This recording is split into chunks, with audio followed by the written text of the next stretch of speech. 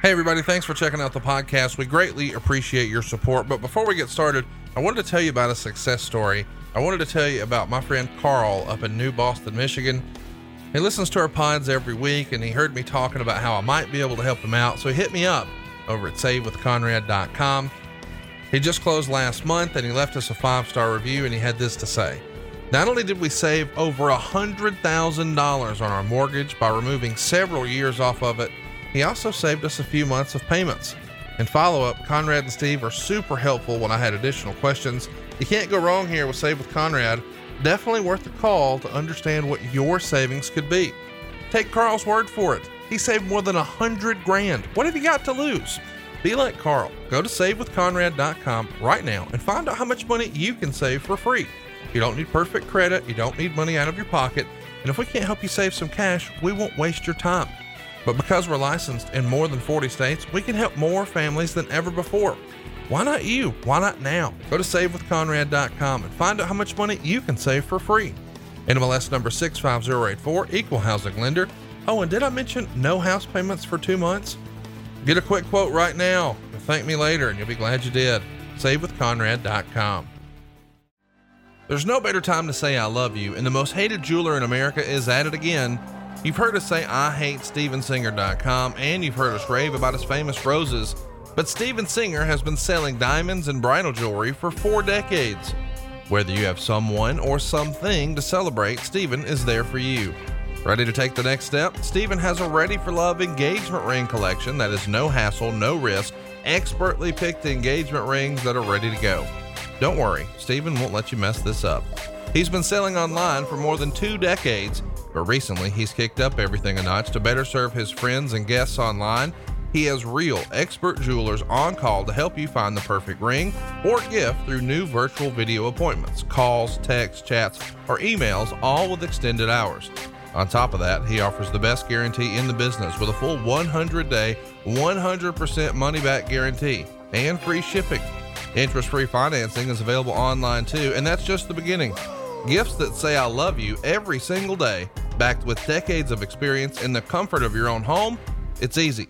Just go to IHateStevenSinger.com. Fast, free, and safe shipping. Steven Singer Jewelers. That's IHateStevenSinger.com.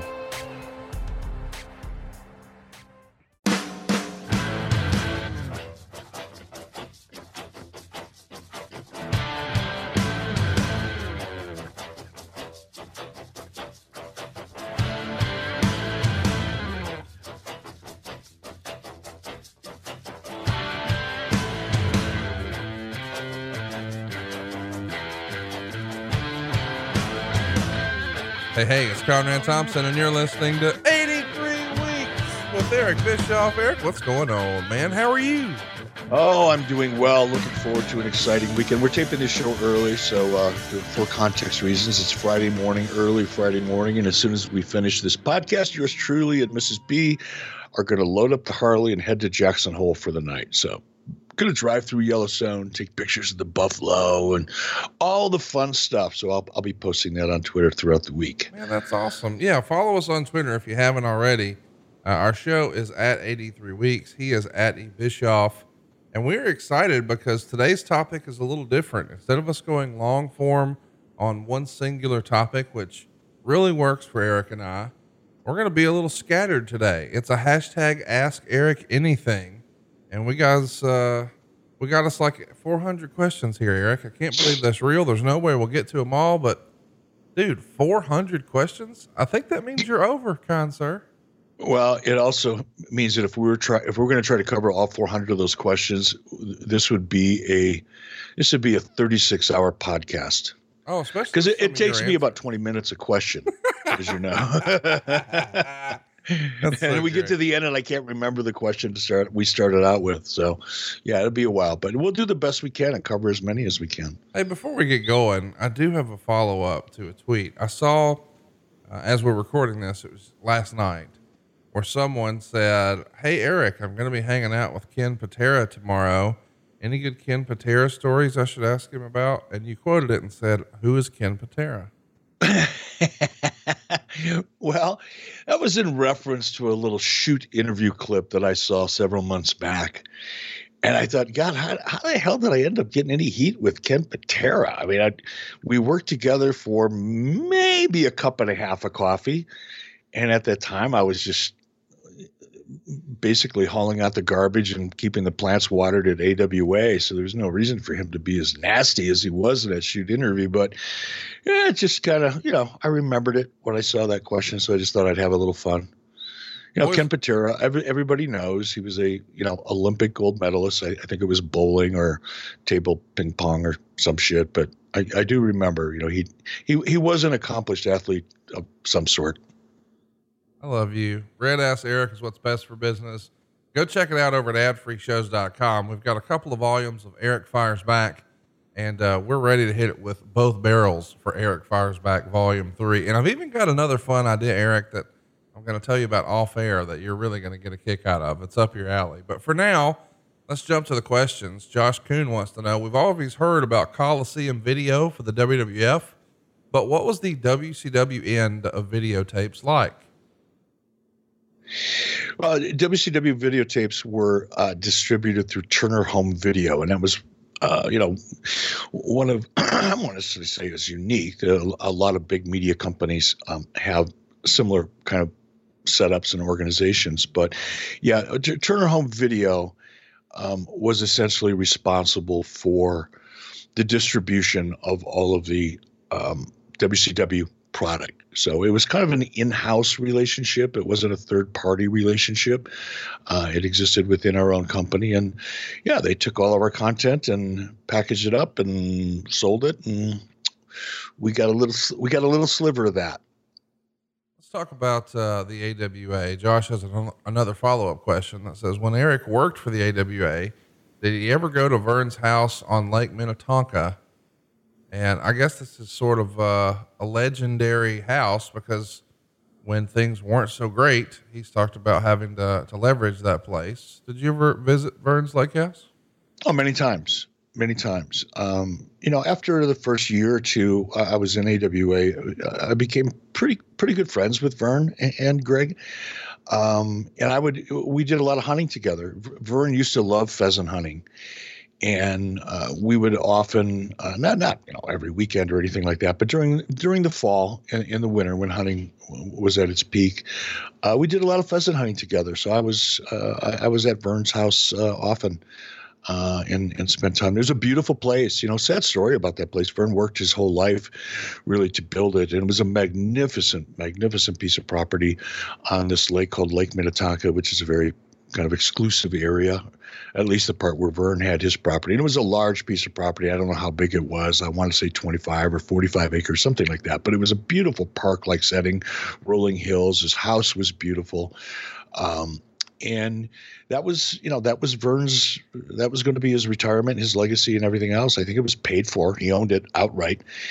And then when things started turning south for him and he kept trying to infuse money into the AWA, hoping to get back to his glory days, he kept taking out, mortgages and mortgaging and remortgaging and remortgaging the remortgage. You'd appreciate that on that property because that was the only liquid, cash that he could get. And eventually, the state of Minnesota declared eminent domain, where they came in and said, this is a beautiful piece of property. It would make a beautiful park.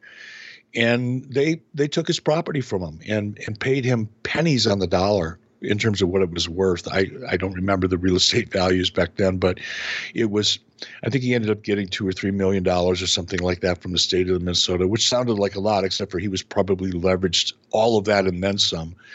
And the property was probably worth upwards of, 10 times that or 15 times that. So it kind of a sad story, but it's a cautionary tale. You got, if it's your home and it's what you plan on living off of for the rest of your life, be careful not to leverage yourself too much. And that's exactly what Vern did, and ended up losing the home after fighting the state of Minnesota for probably 3 to 4 or 5 years, fought him in court, which was even more expensive and cost him even more money. And eventually ended up having to move out of the house and into the suburbs, and that's the end of that story. But it was a beautiful home, really beautiful. Let's do a lighthearted question here. John Alba, friend of the show, wants to know, Eric the Ken Doll was no doubt one of the most handsome men in pro wrestling history, but in his opinion, who was number one? In my opinion? Yeah. Who's the best looking man in wrestling history? Well, that would be me. Besides you. That's what he's asking. Besides. Besides me? Yeah. Oh man, that's a tough one. It's gotta be The Rock, right? I mean, he's like been on the cover of all those magazines and okay. I guess I kind of looked at, my era, and Rock was kind of the tail end of my era. But yeah, I mean, Rock, he's a handsome son of a bitch, no doubt about it. A little photogenic, camera kind of likes him. Hey, kid's got a future. He's probably going to be all right. Yeah, he'll be all right. Interesting question here from Rajiv, friend of the show. He always brings the good questions. Eric, if you could go back in time and tell the kid with the great hair one thing to look forward to, what would that something be? Wow. That's deep, Rajiv. And, Rajiv is a personification, I think, of the heightened level of knowledge and awareness and enlightenment as it relates to our audience. I've said this many times. I think 83 Weeks fans are probably the most intelligent podcast fan base in our industry. And Rajiv, I think, typifies that. So thank you, Rajiv, for asking such a deep question that I have to try to answer so freaking early in the morning with only 2.5 cups of coffee in me. What would I tell a young Eric Bischoff to look forward to the most? I would say probably the friends that you make in the business and how important they become in your life. And that's really true. I don't mean to sound sappy, but as you go through whatever situation I look back on now, while I was in those situations, for example, in WCW, you don't realize that some of the friends that you're making along the way are people that are going to influence your life long after your career is over, or long after your influence is no longer at its peak within your industry. But those relationships, if they're good ones, and you're fortunate enough to have a handful of them, are the relationships that ultimately will mean more than anything else that you've accomplished in your chosen field. So I would say look forward to some of the great relationships you're going to establish, and be aware that those relationships can last a lifetime. Here's a great question from TJ McAloon, another friend of the show. He says, who was more valuable to WCW when they were signed from the WWF? Hulk because he brought credibility to the brand, Macho because he brought Slim Jim and then all the advertisements that followed, or Hall and Nash because they brought the 90s wrestling boom? God, that's a great question too. Hard to say. I mean, each in their own way. Obviously Hulk was the first big domino to fall.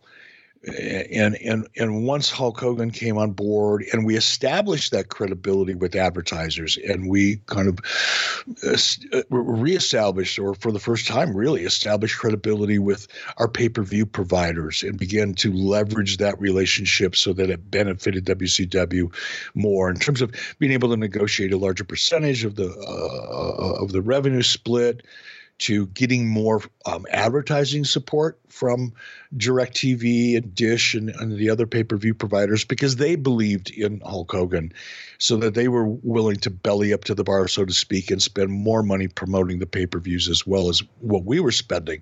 So in so many ways, it's hard to look at Hulk Hogan and not recognize that as probably one of the bigger pivot points in terms of the business to business types of relationships that it affected. Macho Man, right on the tail end of that. And I think, Slim Jim coming in such a major way as an in-program sponsor, which I don't think WCW really had, at least not to the extent that Slim Jim provided. Slim Jim was kind of an annual sponsorship, as opposed to one-off type sponsorships. And I think that Slim Jim sponsorship also changed the way the advertising community looked at us and the potential that WCW had. And Hall and Nash, I mean, and obviously Hogan was a big part of that. You can't just look at Hall and Nash and separate them necessarily from Hulk Hogan as it relates to the NWO. I don't think we really would have had one without the other in terms of the NWO. So it's hard to separate them, but I would have to give it to Hulk, because I think without Hulk Hogan kind of changing so many things for WCW, not necessarily related to ratings, as we've discussed so many times in the past, but just the way the industry perceived WCW, it would be hard not to give the nod to Hulk, because none of the rest of those things, Randy Savage wouldn't have happened without Hulk Hogan. So I would say Hulk. I mean, when it comes to, the importance of, what you were trying to accomplish with WCW, that is sort of the Mount Rushmore of acquisitions, right? I mean, there's no four more important than Hogan, Savage, Hall, and Nash. No. Yeah, I would agree with that. I could add, a number of different caveats. I do think, and, every time we get into conversations like this, I go, yeah, but guys, what about the cruiserweight division? I mean, as a whole, I think that the cruiserweight division had far more of an impact on WCW and Nitro in particular than sometimes people give it credit for. Now, granted, the NWO was a storyline. It was an angle, and obviously it was a successful one. And we're still seeing merch today. I got a tweet this morning as I was sucking down caffeine, getting ready for this podcast. I saw a post from one of our followers in the UK. He said, "Hey, Eric, I was just on my way to work, and I saw a bloke wearing an NWO shirt. Just want to let you know the influence, NWO is still having." So, NWO was a visible, tangible kind of storyline. We still see the merchandise today. And yes, that was, hugely successful and made so much of a difference in so many different ways. But I still think the Cruiserweight division and the impact that it had and still has really on the product today was in many ways just as influential, just not as noticeable, I guess. Yeah, I think it's very noticeable when you look at the work. You look at top guys now, whether it's AJ Styles or Kenny Omega or anybody in between. And I think the first time you started to see guys move like that in the ring, it was probably a cruiserweight match on Nitro. That's just I agree with that. I'm sorry, I didn't mean to cut you off. The delay here sometimes jumps me, but and if you take one person that I kind of personifies what the cruiserweight division actually did for the industry as a whole. I think Rey Mysterio in Nitro established the fact, and not just Rey. I don't mean to not acknowledge so many other people, but if you had to pick one person that you could say, okay, well, that person and the cruiserweight division as a whole changed the way the product was presented and still to this day is being presented. I don't think without Rey Mysterio and guys like him, including Eddie Guerrero and Chris Benoit and the entire luchador, roster and so many others, I don't think without that, I don't know that we would have transitioned into an era where guys that are 175, 185, 200 pounds were viable in this industry, because until the cruiserweight division, they really weren't. You could argue, and it would be a fair argument, that, yeah, but they were active in ECW, or they were active in Japan, or they were active here, or they were active. Well, sure, they were, but not in a way or in a place that affected the industry quite like the cruiserweight division did. That was such an important era and strategy and change in the industry. And I think, a guy like Rey Mysterio was probably the most influential out of the group and opened the door. I guess that's the best way to say it. Opened the door for what we see today, which is an entirely different presentation of the product than we were seeing 20 years ago. And I think that's largely because of the influence of, the cruiserweight division as a whole, and guys like, Rey Mysterio and Eddie Guerrero and Chris Benoit and Dean Malenko and others.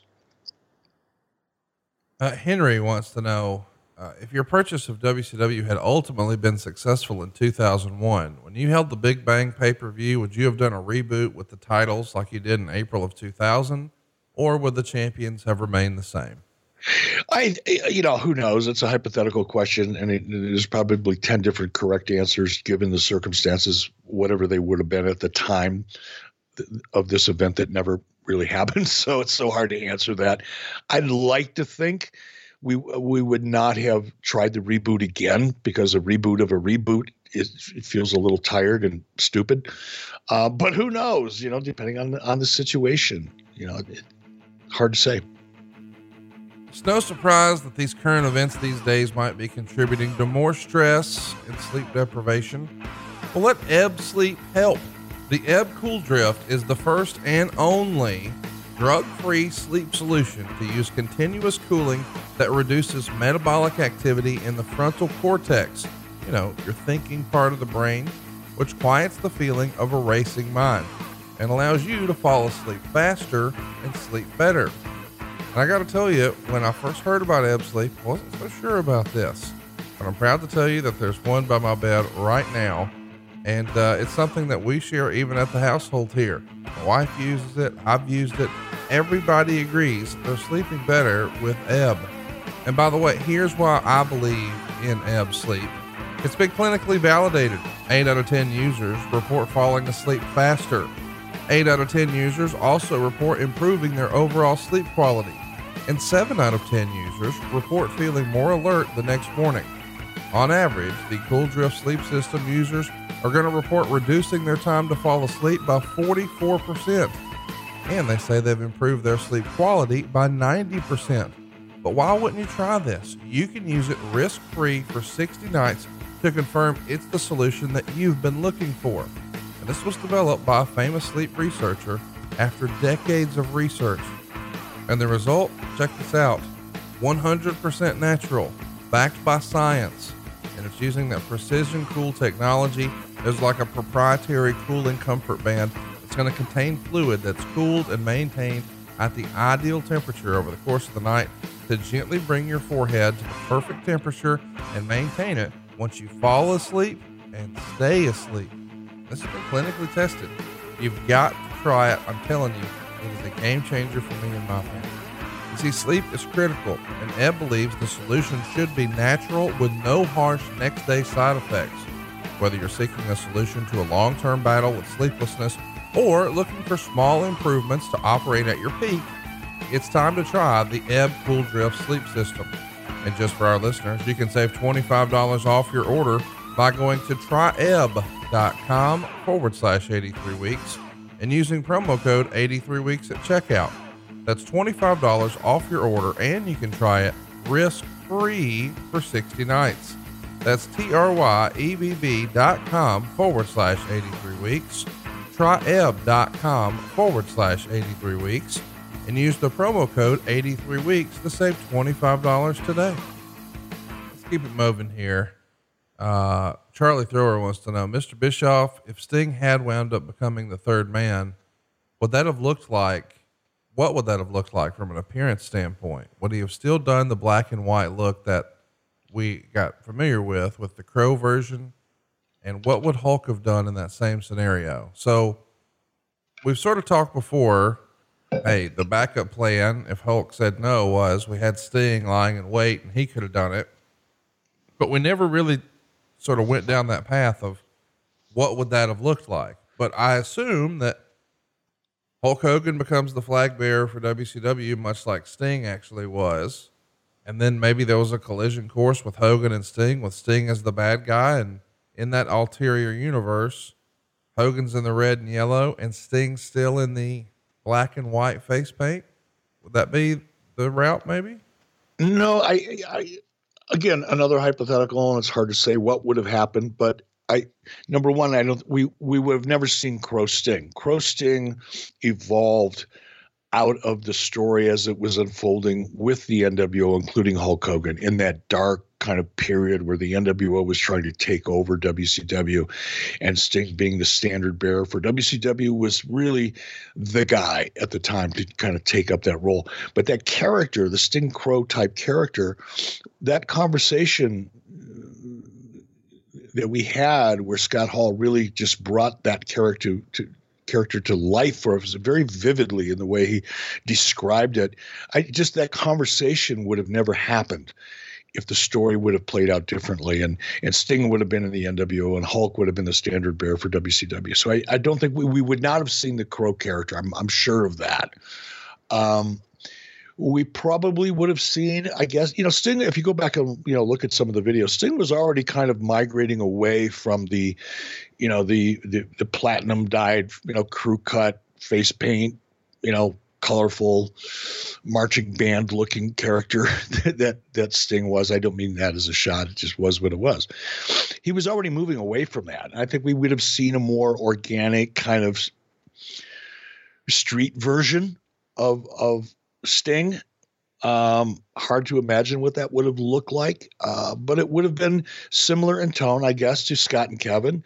It would not have been a gimmick character. It would have been a reality-based character based on Steve Borden's real personality. So I think it would be more just kind of a street version of Sting.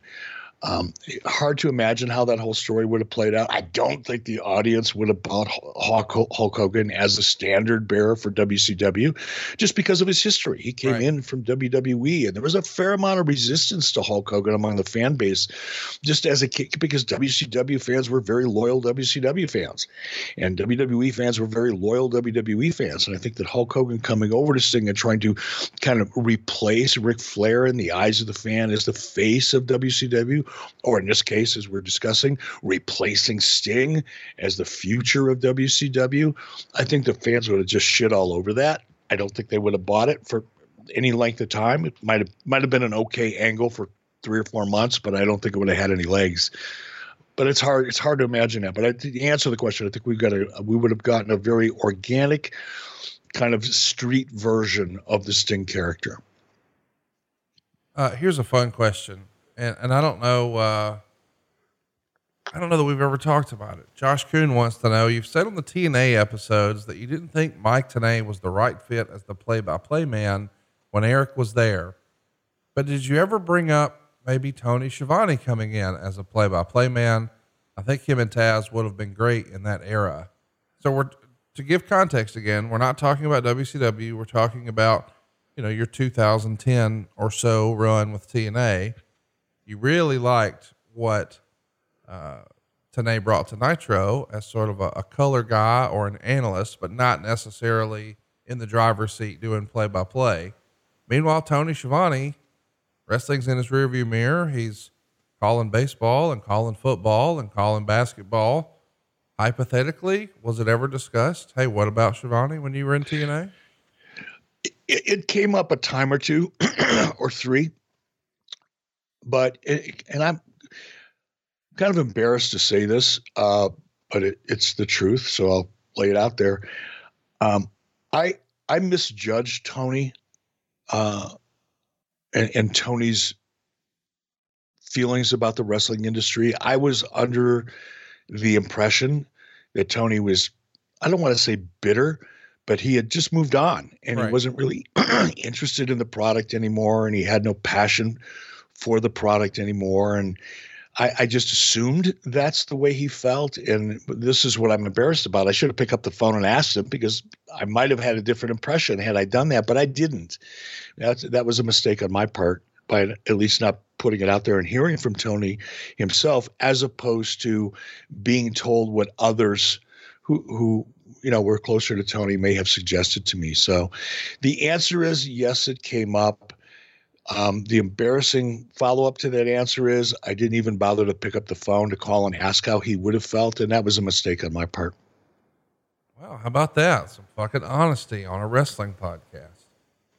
Chip Maxey wants to know, hypothetically speaking, had Eric not fired Steve Austin, torn triceps or not, do you think Steve would have been a candidate for the reformation of the Horsemen in October of 95? If so, whose spot would he have taken? Hillman's or Benoit's? That is kind of an interesting question, because once upon a time, Austin did have a rising star in WCW as a singles.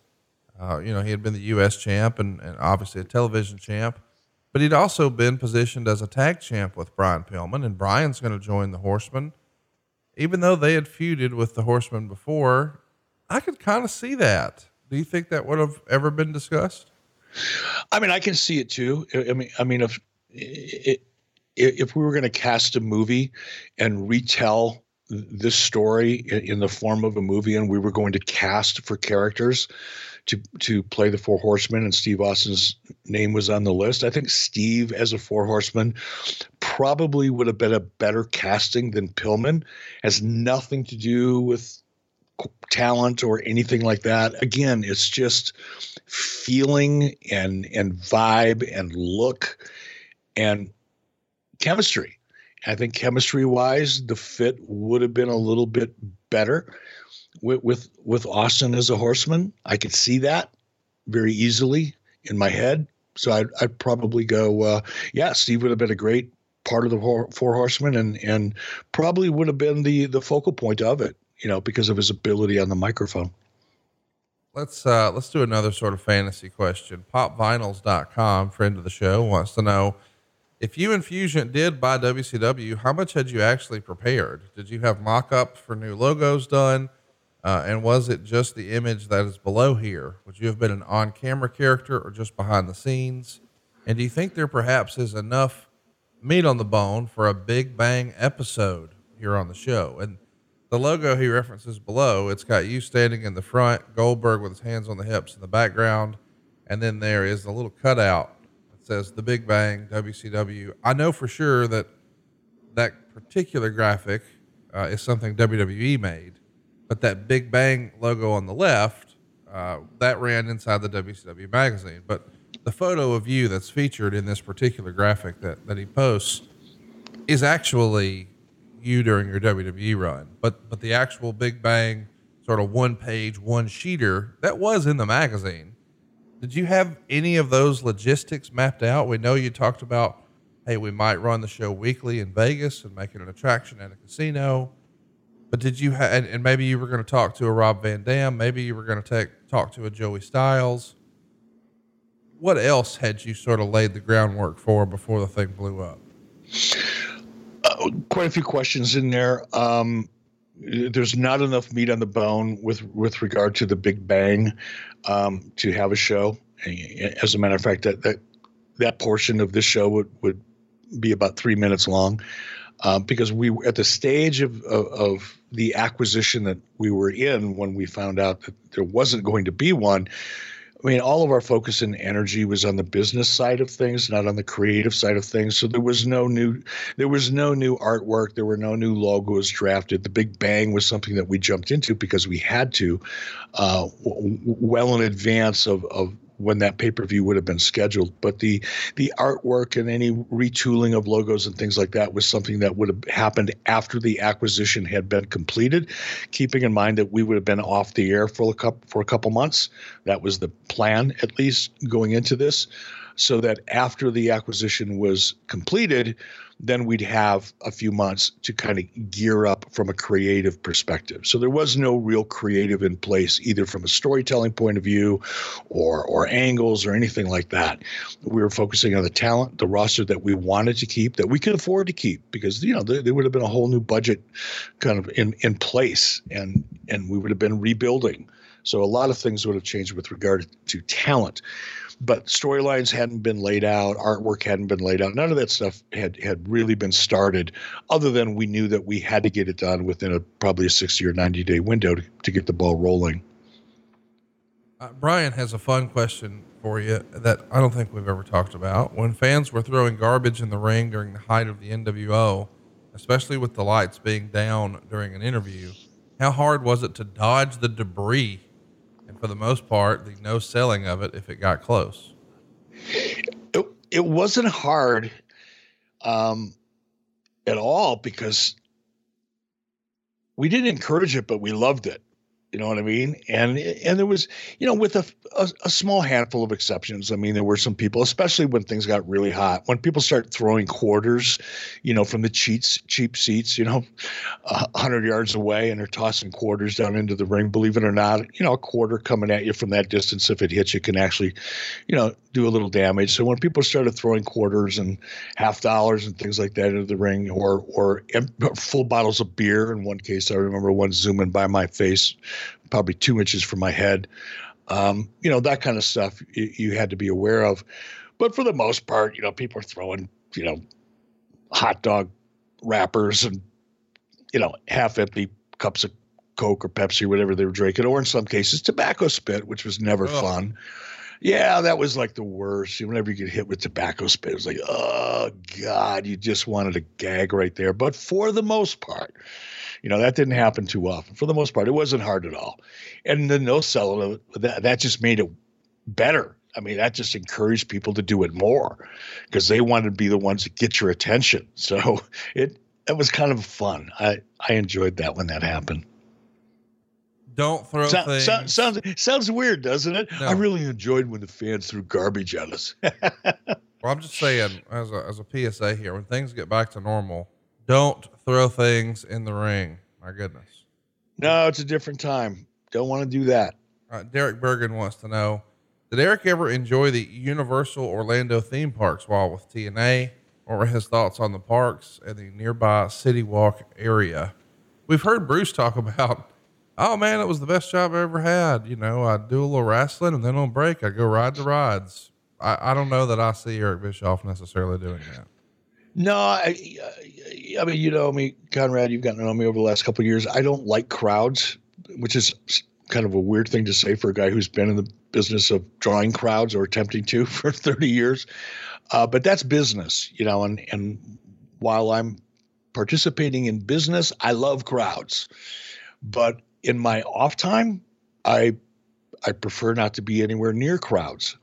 I didn't walk around the theme park. I didn't, I think when we first started shooting shows at Disney MGM Studios in the very, very beginning, I was so fascinated with the parks, the Disney MGM Studios and all that, and I had little kids at the time. So it was a little different for me. I was kind of experiencing it through my kids' eyes, Epcot Center. The first time I ever saw Epcot Center, it's like, wow, this is amazing. And, the fireworks at night and all that. So I enjoyed it for the first probably trip or two to Disney. But after that, no, I didn't enjoy it just because I don't like being confined in a place where there's just so many people all of the time that you can't get away from them. So I'm a little different than Bruce in that. I've never really enjoyed rides, just even when I was a little kid, going to the amusement park and, going on a roller coaster, some of the crazy rides that were popular at the time, just wasn't my thing. I wasn't afraid of it. I just didn't enjoy it. I just go to look at chicks. Oh gosh, there you go. Well, when you're a teenager, you go where the action was.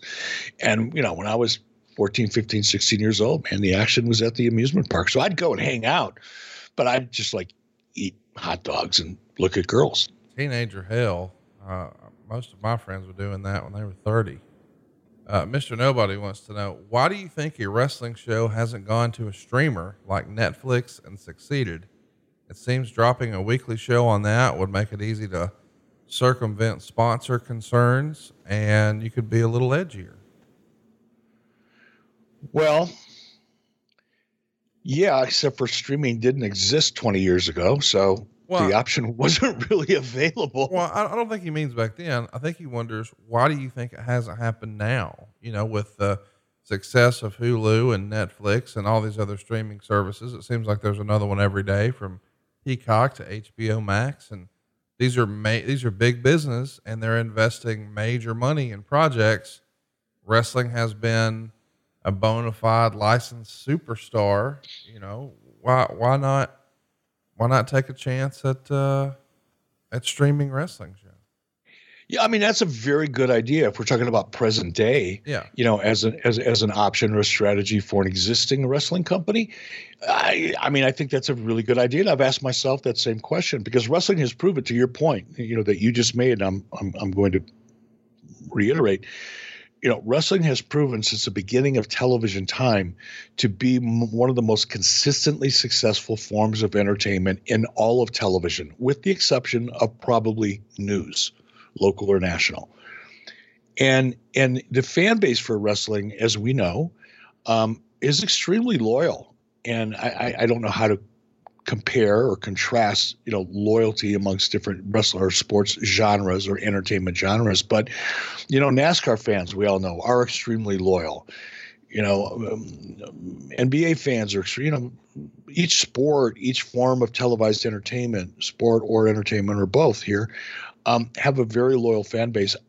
For me, obviously it's, a skewed perspective because I'm not in those other industries and I have spent time in the wrestling industry. But my take is that wrestling fans are probably as or more loyal than the fan base of any other form of sports / entertainment. They can't get enough. I mean, our podcast is a success based on that fact. We're talking about things every week that happened 20 years ago. When you first called me, when we first had our first serious conversation about doing this, my big concern and what I said to you, if you remember, was, Conrad, this sounds great, but I don't think anybody wants to hear about the Monday Night Wars. It's been done to death. And you were convinced that done right, there was still an appetite for it. And I was willing to go with your instinct on that. And you proved to be right. And now looking back at that, it's because wrestling fans are just so loyal, and they can't get enough of the behind the scenes, the business of the business, or the stories, not necessarily my kind of in the weeds take on it, but the stories and the history and the characters and all the things that happened 5, 10, 15, 20, 30 years ago. They still love to hear and engage in those conversations. And I think it's because of the loyalty that I was describing with wrestling fans and how pronounced it is in this form of entertainment. And given that the audience is so loyal, it's surprising to me that it hasn't happened yet, because those are subscription-based platforms. And I'm surprised. And you know what? Who's to say it doesn't happen? There's more and more streaming platforms evolving over time. Obviously, WWE has gone with their own kind of over-the-top network. They own their own network as opposed to streaming on somebody else's. But that might be an option and a viable one for someday, because relatively speaking, wrestling is fairly inexpensive. That's another reason why it's worked for so long in television and has been able to kind of sustain the ups and downs of people's, kind of entertainment appetite over the decades, because it's relatively inexpensive compared to other forms of entertainment. You look at a Netflix movie. I don't know what the budgets are. I don't want to make it sound like I have inside information. I don't. But I'm just based on kind of what I've learned over the last year or two or three. You're looking at $60, $80 million budgets for 1 2-hour movie. Or not even 2 hours. An average movie is probably 118 minutes, 125 minutes is probably the target that you shoot for, maybe 130 minutes in some cases. It's just a little over 2 hours for, 60, 70, $80 million. And that doesn't include the really big budget movies that you see coming out of Netflix now, who have budgets, and I'm assuming Hulu and the others are similar. Some of these budgets are $100, $140, $150 million a movie. You can produce a lot of wrestling for $150 million. And while you may not have that, holy crap, what an amazing movie kind of wow factor that lasts for a month or two, what you do have is a very loyal, sustainable fan base that'll keep generating money in the long term pretty consistently over time. So there's a trade-off there. But, maybe it'll happen someday. I don't know. I hope so. More options are better. There's no better time to say I love you, and the most hated jeweler in America is at it again. You've heard us say I hate StevenSinger.com, and you've heard us rave about his famous roses, but Steven Singer has been selling diamonds and bridal jewelry for 4 decades. Whether you have someone or something to celebrate, Steven is there for you. Ready to take the next step? Steven has a Ready for Love engagement ring collection that is no hassle, no risk, expertly picked engagement rings that are ready to go. Don't worry, Steven won't let you mess this up. He's been selling online for more than 2 decades, but recently he's kicked up everything a notch to better serve his friends and guests online. He has real expert jewelers on call to help you find the perfect ring or gift through new virtual video appointments, calls, texts, chats, or emails, all with extended hours. On top of that, he offers the best guarantee in the business with a full 100-day, 100% money-back guarantee and free shipping. Interest-free financing is available online too, and that's just the beginning. Gifts that say I love you every single day, backed with decades of experience in the comfort of your own home. It's easy. Just go to IHateStevenSinger.com. Fast, free, and safe shipping. Steven Singer Jewelers. That's IHateStevenSinger.com. All right, here's another one. This one is about Goldberg Hogan. This comes from Chip. He says, had the Goldberg Hogan match not happened at the Georgia Dome, when do you think would have been the logical time to pull the trigger on Goldberg being anointed as the man? Halloween Havoc or Starrcade? Oh, just given my affection for the event known as Halloween Havoc, I would have done it there. I still think Halloween Havoc, even though it wasn't the kind of legacy tentpole event that Starrcade was because of the history that Starrcade had and its association with Dusty Rhodes and all that and the Crockett's. Halloween Havoc was still, like, I kind of think from a perception point of view, the most important pay-per-view of the year. So I would have probably done it there. I just did an episode with Bruce Pritchard about Great American Bash 05. And one of the questions from a listener was, why did WCW have Great American Bash that interested WWE, but not Halloween Havoc? Like, why would the WWE be so selective about which brands to pick up? And then, they even brought around Starrcade, even though they made it a house show. Why no Halloween Havoc? And Bruce's answer was, Halloween is not a global thing. It doesn't have the global appeal that some of the other shows do. It just doesn't translate well globally. And then he caught himself and realized, well, then again, neither does Great American Bash. Why do you think maybe the WWF never picked up Halloween Havoc as a brand? I don't know. It doesn't make any sense. And, to Bruce's point, yeah, I mean, Halloween is kind of a domestic U.S., and I guess it happens in Canada as well. But, internationally, look, one of the reasons that wrestling is so successful is because it's so successful internationally, not just here in the United States. A good chunk of the revenue, if you look at WWE's SEC quarterly filings, a good chunk of their revenue is international. And one of the reasons international works is because the world still, even in today's environment, when it comes to entertainment properties, anything American is hot. And a unique holiday, a unique American holiday, especially one like Halloween, it's, people dressed up crazy and acting crazier, is a very attractive property internationally, or phenomenon internationally. So I would disagree with Bruce that it wouldn't have an appeal internationally. I think because it is a uniquely American holiday, it might have had even more appeal than some other pay-per-views that didn't have that kind of branding, immediate, branding as an American Halloween event. So I would disagree with that. As to why WWE does it, who knows? I don't know what their October pay-per-view is off the top of my head. Perhaps the analysis was, look, do we shit can this thing that we've been building as our October pay-per-view every year, or do we replace it with something that somebody else came up with? I think there's a natural tendency within WWE to really protect their original intellectual property and not try to leverage the intellectual property of others. I just think that's kind of a philosophical perspective that maybe doesn't get discussed openly, but still there. And I think it would probably be that more than anything else. Fun follow-up question of a different variety here from Joseph. He says, who would win in a karate match, you or the 3-time black belt Hall of Famer Bruce Pritchard? Wow, I think we'd both win on that one because that one would last for about 45 seconds and we'd both start laughing at each other and head to the bar and forget about it. And by the way, the answer is Eric. Bruce's contribution to become a 3-time karate black belt Hall of Famer was 3 individual donation checks. Sure. Are you kidding me? No, no, wait a minute. I did see it. I was at Bruce's house, right before I left Stanford.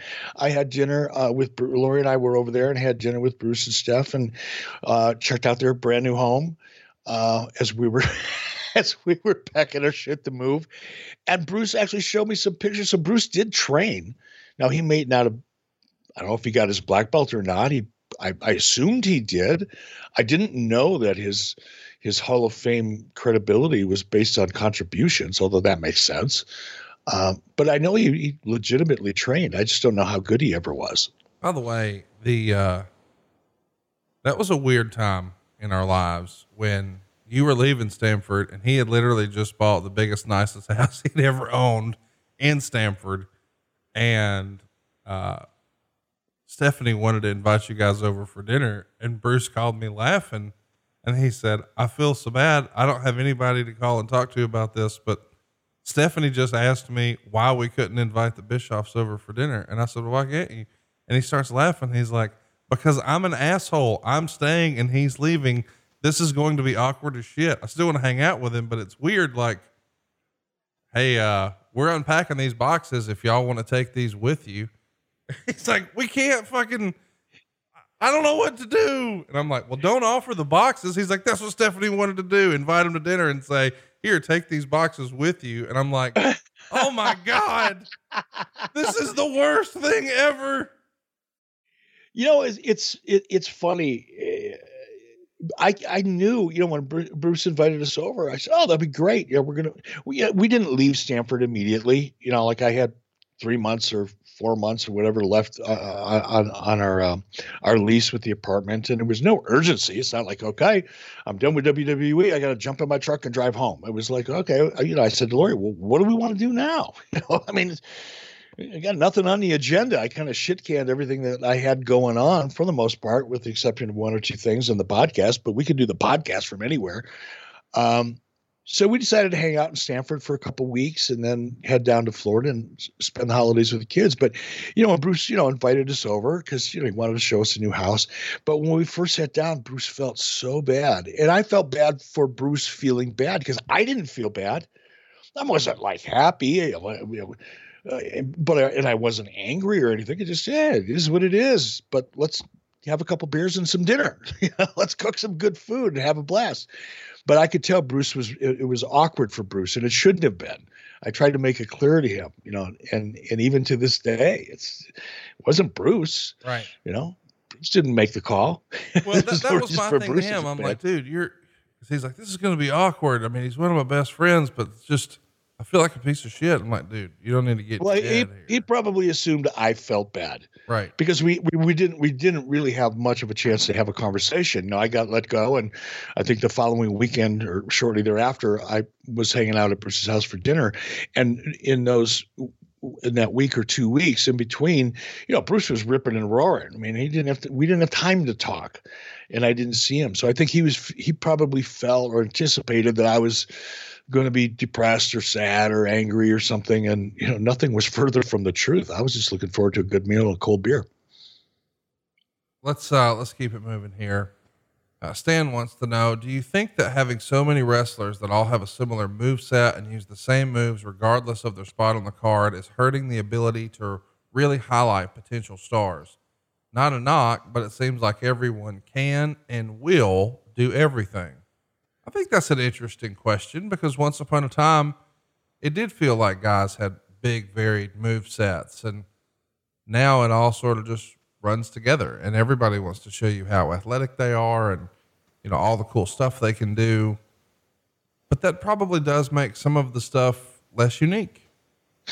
Man, that's a really good observation. And that's a deep, we could talk about that question and my response to it. That could be a 1-hour show, but suffice to answer it here, and maybe we'll dive into this somewhere down the line. But there's a couple things going on in that question and the answer. My immediate kind of just visceral reaction is absolutely that's true. But then I ask myself, well, why is it true? Why is it happening? And it's really the why of it that allows you to kind of get into the weeds, so to speak, and really understand from a broader perspective what's going on in the industry and how it's different today than it was 20 years ago. I think part of the challenge today is there's so much wrestling out there, so many hours of it. You got 3, 4, 5, 6, 7 hours coming out of WWE in prime time every week. 7 hours of prime time wrestling action every week just out of WWE. Now throw AEW into the mix. And if you're a hardcore, just can't get enough wrestling, you've got Impact to watch and other, smaller independents to watch. And when you have that much content out there, it's inevitable that you're going to see so much of the same type of, whether it's, skill sets or presentation or whatever, move sets, call it whatever you want, finishes, where everybody's doing everything. And I think the oversaturation of the product in general has led to the dilution of the individual type of characteristics that wrestlers can enjoy and have and call their own, because there's just so much of it out there. It's bound to be repetitive.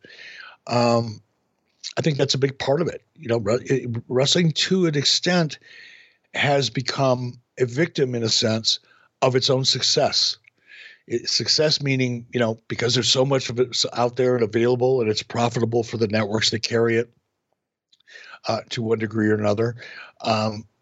Therefore, there's more of it. Well, when there's more of it, you see more of all of it. And the more you see of all of it, the less distinguishable it becomes. So that's the biggest problem. But I do think it is one, it's one of the challenges that I have, watching the product today is, and I've talked about this before, and I have to be careful when I say these things because I can not be 100% clear sometimes. Diversity, I think, is such an important element of the product today that's hurting.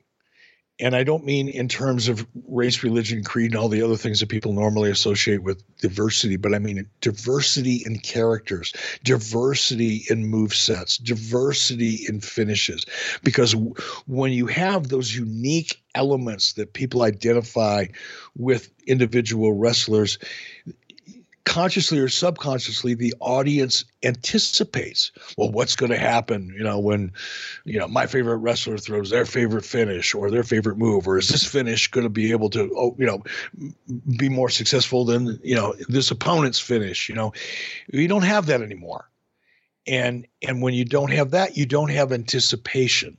You don't have anything to think about. You're now just watching the spectacle for the sake of the spectacle. You're watching the athleticism for the sake of the athleticism without necessarily the element of emotion that really should be behind, or excuse me, the element of anticipation that should really be behind what you are watching.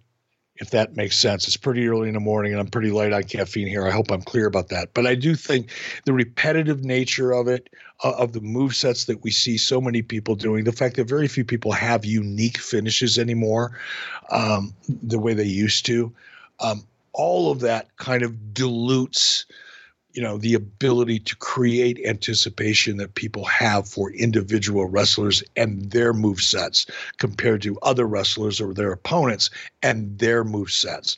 All of a sudden now it's just like one I'm going to use the term car wreck or car crash, and I don't mean it derisively, but it's just like one big demolition derby, a really cool demolition derby. Don't get me wrong. Some of the coolest demolition derbies, human demolition derbies we've ever seen, but that's different than the anticipation that you can create by having unique move sets and unique finishes that people can look forward to seeing either being successful or unsuccessful in a matchup. Whew, that was a long-winded answer. I apologize.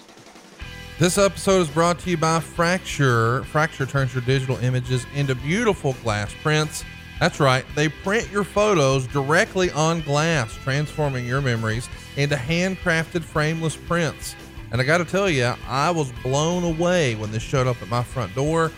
Now I've got one for, well, Tony Schiavone's podcast, What Happened When. Somehow they sent me Tony Schiavone's glass print, and Tony's like, hey, I think you got a package for me. And I'm like, nope. This thing is mine. I'm hanging it in the studio. You got to order another one. But I got good news for you, Tony. Fracture is going to hook you up. Stay tuned, Tony, because I know you listen to 83 Weeks. Eric's got one of these, by the way. So does Jim Ross. Everybody is loving this. It's like a piece of art, and it's special to us because it's our podcast logos, and it's going to go in our studios. We're so excited about it.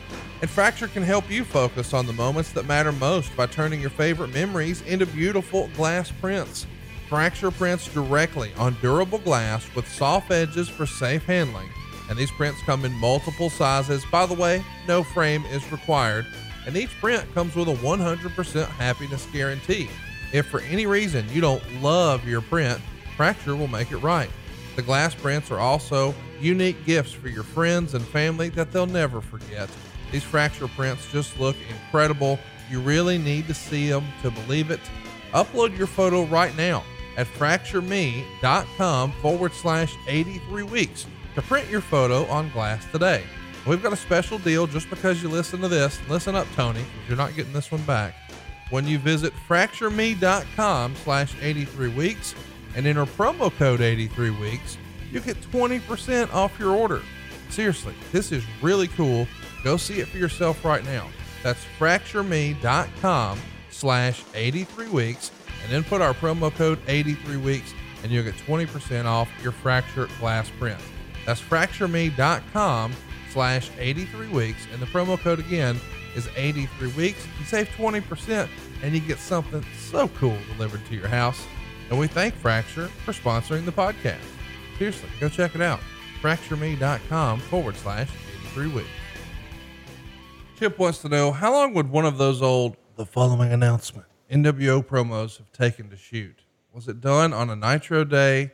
How hands-on were you with those? How much direction was given during the shoots? Was it originally intended for quick cuts and sound bites and in black and white?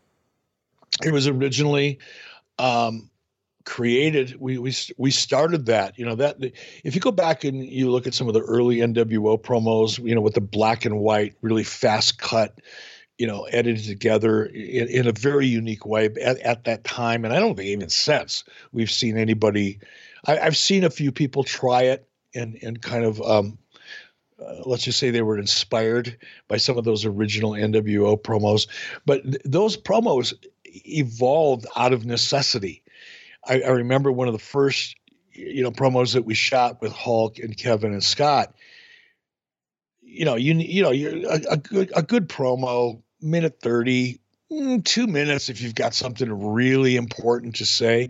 Well, you get three people in a promo, especially people like Hulk Hogan, who's used to having that microphone all to himself. Scott Hall, who when inspired, and he was inspired often back then. He was a talker, he wanted his mic time. Kevin, wanted to get in there. They were kind of competing, not in a selfish way. There was no heat. There was none of that, petty bullshit behind the scenes. But these guys, they wanted to outdo each other. Well, you got three guys that had the power on the mic of Scott Hall, Kevin Nash, and Hulk Hogan. And you say, okay, guys, we're going to shoot a promo. And they're trying to one-up each other the whole time. The first couple times we shot that, we went, okay, this isn't going to work. How do we make this work? And then I think it was Neil Pruitt had a lot to do with it. Craig Leathers did. I was involved in it as well. We said, well, wait a minute, let's just shoot it and let it run these guys want to take 5 minutes, take 5 minutes, and let's go back and edit it and treat it so that we can take the best elements of it and try to keep it to a minute 30 or 2 minutes. So it that whole NWO quick edit, kind of grainy film, all of that was born out of necessity, as opposed to, somebody sitting behind the scenes and say, hey, I've got a vision.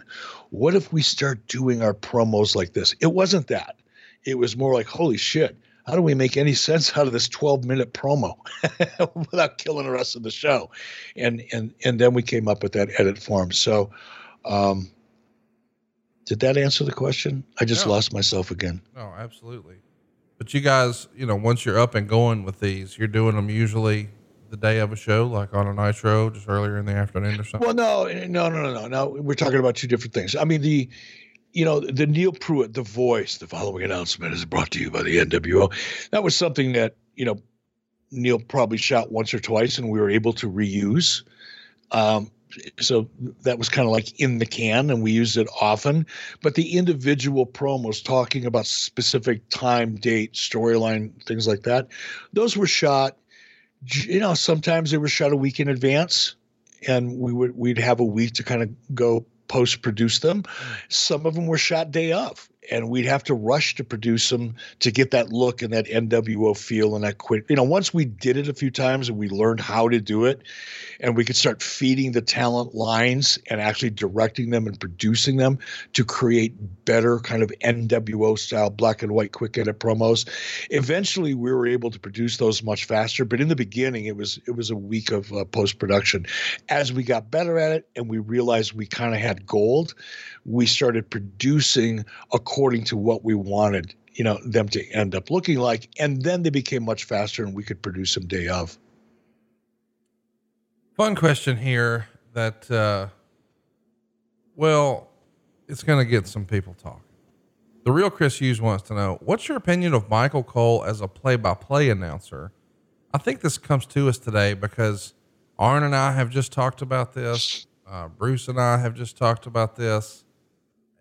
Michael Cole has an unenviable task of Vince McMahon is in his ear and he's not able to really just call what's on the monitor. We have seen a couple of shows that were on the network that Vince wasn't producing, and it was just Michael Cole calling what he sees, sort of old school traditional wrestling announcer.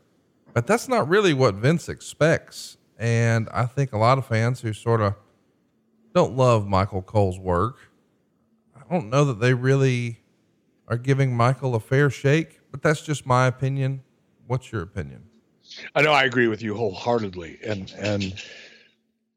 then some. Mrs. B just brought me more caffeine. Thank you, Mrs. B. She's so sweet. Even early in the morning, she's sweet. It's hard to imagine, but it's true. I agree. I don't think you can judge play-by-play or color commentary, for that matter, in WWE and assign that judgment to the individual who's performing. They in this case, Michael Cole, he is heavily produced. He's doing what he's asked to do. And he's obviously doing it very well because he's been in that position a long time. So he's delivering exactly what the guy who signs his checks wants him to deliver. So I applaud him for doing that. That's your job. When you take that job, when you agree to do that job, you know what the rules are, you know what the process is, you know what the parameters are, and you sign up for it. You do the best you can, and Cole does that. Now, do I agree with that approach to play-by-play? I've said it 100 times. I'll say it 100 more. I absolutely do not. I think play-by-play is one of the missing in WWE. Not so much in AEW. I feel strongly about JR and Tony as a team. Part of that is because of my relationship with them and having worked with them and kind of the meatloaf and mashed potatoes comfort food for my brain element that Tony and JR present. And I know that, but still the style of play-by-play is much different. I've said this before. It's one of the reasons why I thought Michael Tenay was a great color commentator and a not so great play-by-play guy, is because play-by-play is a different art form. And I love hearing traditional play-by-play. tell me what's going on. Tell me what's going on.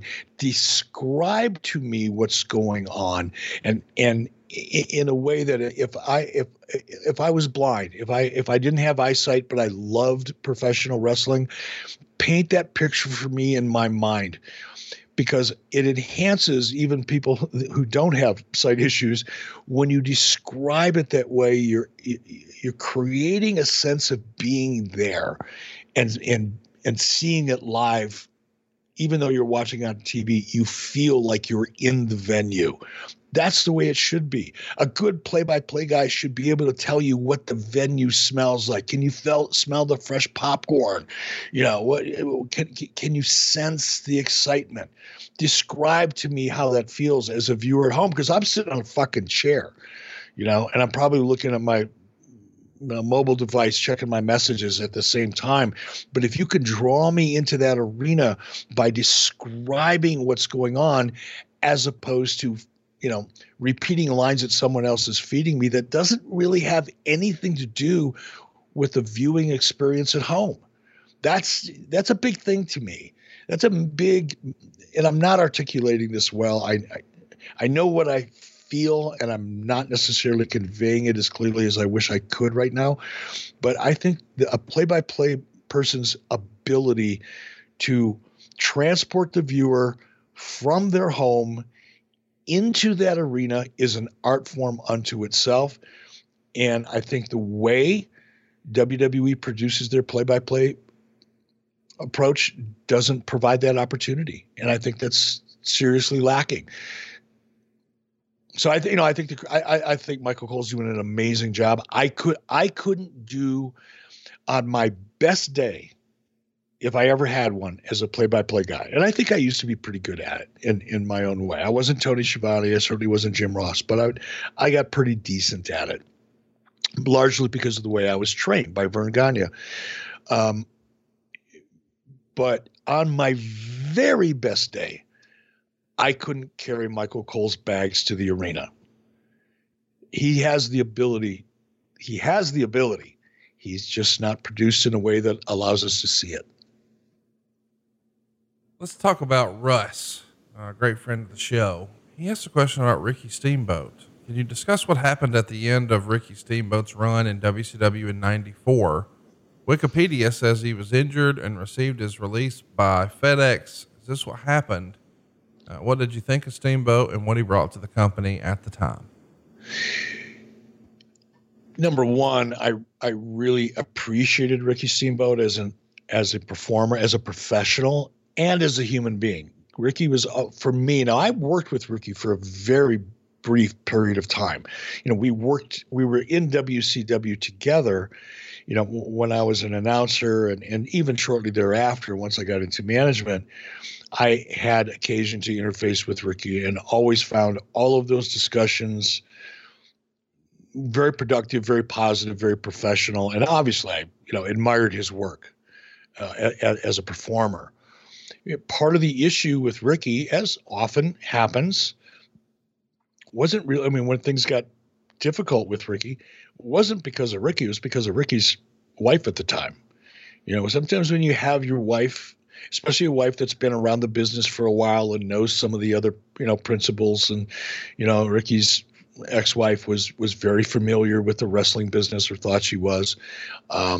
She was the issue, not Ricky. And that's what became problematic. And you just get to a point where you can't reason with someone or rationalize with someone, or, they're dealing from a perspective of fear or anger or anxiety or whatever the case was, or thinking they know more than they really do. And when you let your wife handle your business, sometimes things blow up. And that was the case with Ricky, but it was not a reflection on, from my perspective, it was not a reflection on Ricky at all. It was just couldn't deal with his crazy ex-wife any longer. John Paul wants to know, do you think an off season would benefit the pro wrestling business? And if so, did you ever seriously consider it in WCW? I don't know. No, we never considered it. Let me answer that one first. That one's easy. The other one is speculative and hypothetical, which is always harder. I don't think it would really work, because you'd be restarting you'd be restarting your brand. And I know it works in sports, but sports is different. Sports is not sports entertainment. Sports is not essentially story driven the way that wrestling is. I think the strength of wrestling is its consistency and its proximity to its viewers, not only in terms of being available on television every week, but also the touring component, as we've discussed before.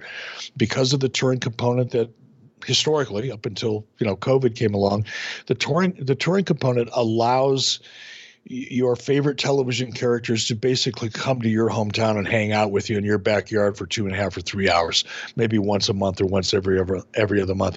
That creates a relationship with the viewing audience that no other form of entertainment enjoys other than sports to a degree. So I think that's one of the stronger aspects of professional wrestling is the fact that you feel like you know the stars and your favorite wrestlers. You feel like you know them differently than you may know actors or actresses from scripted or even non-scripted shows or even sports. So I don't think it would work. I think you'd be restarting and rebuilding and rebranding, once a year or twice a year. And I just don't think it would work. Now, I could be wrong about that. It's a hypothetical. I'm sure there are other smart people out there that can think of ways to make that work and maybe make it work better, I guess, than what we're seeing now. And maybe that'll have to happen. Who knows? I mean, the future is so up in the air right now in so many different ways. Here we're into it's August for all intents and purposes. And do we know for sure if we're going to have college football? We don't really know. No, I don't think so. I know they're kind of kicking off the NBA season at the end of this month, but how long is that going to last? Do we really know? And how's that going to look on TV? Is it really going to work? We don't know. So I don't know. Maybe kind of like the NWO, Hulk Hogan, Scott Hall, Kevin Nash, promos that all of a sudden came from out of nowhere because they were born out of necessity. And they kind of changed the way we did things. Maybe something else will happen in wrestling. We'll have to become a seasonal product because of what we're experiencing. I hope not, but maybe. I don't know. But my gut tells me I think by having seasons and having downtime, you're disengaging from your audience in a way that makes it hard to get them to come back. One of the terms that people talk about often behind the scenes, in boardrooms in the wrestling business is, the lapsed fan phenomenon. And you know what I'm talking about. And some of that just happens because of life. You start watching wrestling when you're a little kid because your dad watches it or your big brother watches it or you have friends that watch it. And it becomes kind of a big part of your life. And as you get into your teens, other things become more important. And partying, and you get your driver's license, and you go off to college, and there's all kinds of other life influences that kind of take you out of what was your viewing pattern. And you maybe get away from it. You're now a lapsed fan until you get into your mid-20s, late 30s, and all of a sudden, something comes up, and all of a sudden you start watching wrestling again. And there's a life cycle that is pretty consistent, with people. But I think having seasons would probably exacerbate the lapsed fan challenge more than it would help in the long run. All right, boys and girls, it's time for us to talk about something Eric and I really, really love: our pets. I'm a big dog guy. I've got 2 dogs here, Ginger and Baby. No, I didn't. These aren't my animals. I inherited them from my wife, but I love them just the same. And man, your dog Nikki is like a superstar. You posted a picture the other day of your dog checking the freaking mail, and I showed Megan the picture, and she said, "That's not a real picture." I said, "No, that's where Eric lives." And she's like, "When can we go to Eric's house?" The dog makes the photo, and the backs get the landscape. I mean, this is such a big part of your life, Nikki, and your relationship. Fair to say? It is. And you're right. By the way, Mrs. B took that picture while I was out of town earlier this week. So I can't even take credit for taking that picture. But yeah, my dog, Nikki, she's a star. Probably more people follow me on social media because of my dog than because of me, which is cool. But yeah, kidding aside, she's a really big part. My dog is with me 24/7 when I'm home. She just won't leave my side. She'd follow me in the shower if I would let her. And the relationship I have with this dog, and I've had some great dogs in my life, don't get me wrong, some really great dogs, but for whatever reason, the relationship I have with this dog is like, it's different and at a much higher level than any relationship I've ever had with a dog. She is so much like a person and a member of this family. I can't say it enough. But, and you know, Conrad, you've been around Mrs. B and I long enough now. You know her pretty well. We're into nutrition. And again, I'm 65 years old. I want to be around. I want to be, not just be around. I don't want to just be around. I want to be active. I mean, I'd like to be riding horses 20 years from now. And it's possible if you do the right things and you take care of yourself. And, you know, the older you get, the more you have to pay attention to those things, because you can get away with things when you're in your 20s, your teens, certainly in your 20s, and even your 30s. Your body will kind of forgive a lot of stupid shit. But as you get older, the cumulative effect of some of that stupid shit starts to manifest and starts showing up in ways that you didn't anticipate when you were in your teens and your 20s and your 30s. Well, the same thing is true with dogs. Only a dog's lifespan is accelerated by a multiple of 7 years. You know, it's dog years, as they say. So if you've got a dog, you know, my dog Nikki, you know, she's an Australian cattle dog, is her breed. Typically, they have a lifespan of 14 to 16 years. Maybe a little older sometimes, maybe a little less, unfortunately, sometimes.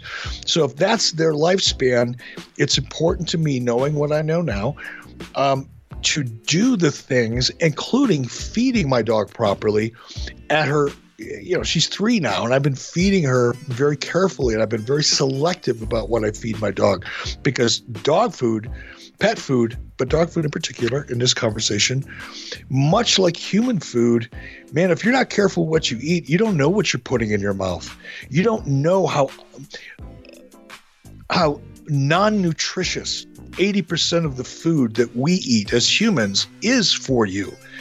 And yeah, you get a lot of calories and it makes you feel good. It may even taste good, but nutritionally, for especially now, you know, COVID, you know, immune systems, everybody's talking about underlying conditions. What are some of those underlying conditions in humans? Diabetes, self-inflicted. Overweight, self-inflicted. Heart issues, mostly self-inflicted. So many, you know, COPD, self-inflicted. Emphysema, self-inflicted. So many of the diseases and the conditions we have today were, number one, self-inflicted, but number two, exacerbated by the fact that we don't take care of ourselves, because we don't allow ourselves to take advantage of the nutrients available to us, because we eat garbage food. Well, if you think it's bad for humans, you have no idea how bad it is for pets, because there's very little control over what goes into pet food. You don't know. And we become victims of marketing and advertising, and it looks good. Gosh, it looks just like hamburger. It must be good for you. It's not necessarily. So I spent a lot of time doing the research, looking into the products, and Solid Gold is a great product. I feed it to my dog. My dog loves it, but I've spent a lot of time looking at the ingredients and doing the research of Solid Gold food, the probiotics, all of the things that it has in it that allows a dog's digestive system to not only function properly, but get the maximum amount of nutrients out of the food that they do eat. So I can't recommend it strongly enough. If you love your pet like I do and like Conrad does, if you care about nutrition for your pet, if you want your pet to not only live a long life, but a long active life, then please, I beg of you, take the time to do the research, read about Solid Gold and all the things it has to offer. And I think you'll probably feel as strongly about it as I do. And did you know that up to 80% of the immune system is influenced by the gut? Or that supporting the immune system through proper diet and digestive health enables pets to better fight environmental allergies? Solid Gold is passionate about gut health because a healthy digestive system positively impacts that immune system and overall wellness of our pets. Solid Gold is the world's first holistic pet food company in America, started back in 1974 by Sissy McGill. She really was a trailblazer and a pioneer who disrupted this male-dominated industry, but she created a natural pet food here before it was cool. And she was inspired by the fact that European pet food and the fact that European Great Danes lived longer than their American counterparts. And her first recipe has helped provide quality nutrition and digestive health for more than 20 generations of dogs. So we're talking about for more than 45 years, they really have revolutionized this holistic pet food category. And now they've got a recipe for any dog or cat's dietary needs, including whole grain and grain-free, wet food, supplements like sea meal, and 100% human grade bone broth for dogs. This is all from Solid Gold, by the way. And these Solid Gold foods are different because they cleanse your digestive system with the whole superfoods, balance with living probiotics, and fuel with omega-3 and 6 fatty acids, all supporting gut health and nourishing your pet both inside and out.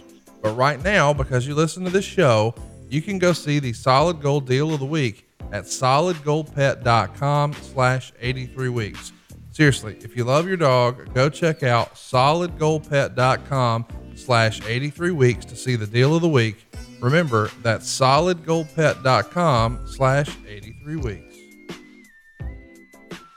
Let's talk about, this is not a question that we got, but I do want to bring it up because Eric Young is somebody you worked with in TNA for a good amount of time, and you're familiar with his work and him as a person. And he was recently released from WWE, and he showed up, I don't know, about a week ago or so on the TNA pay-per-view.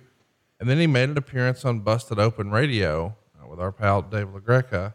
And he says, we don't need to go on and on about it, but the system is broken. It's hard to get a word in.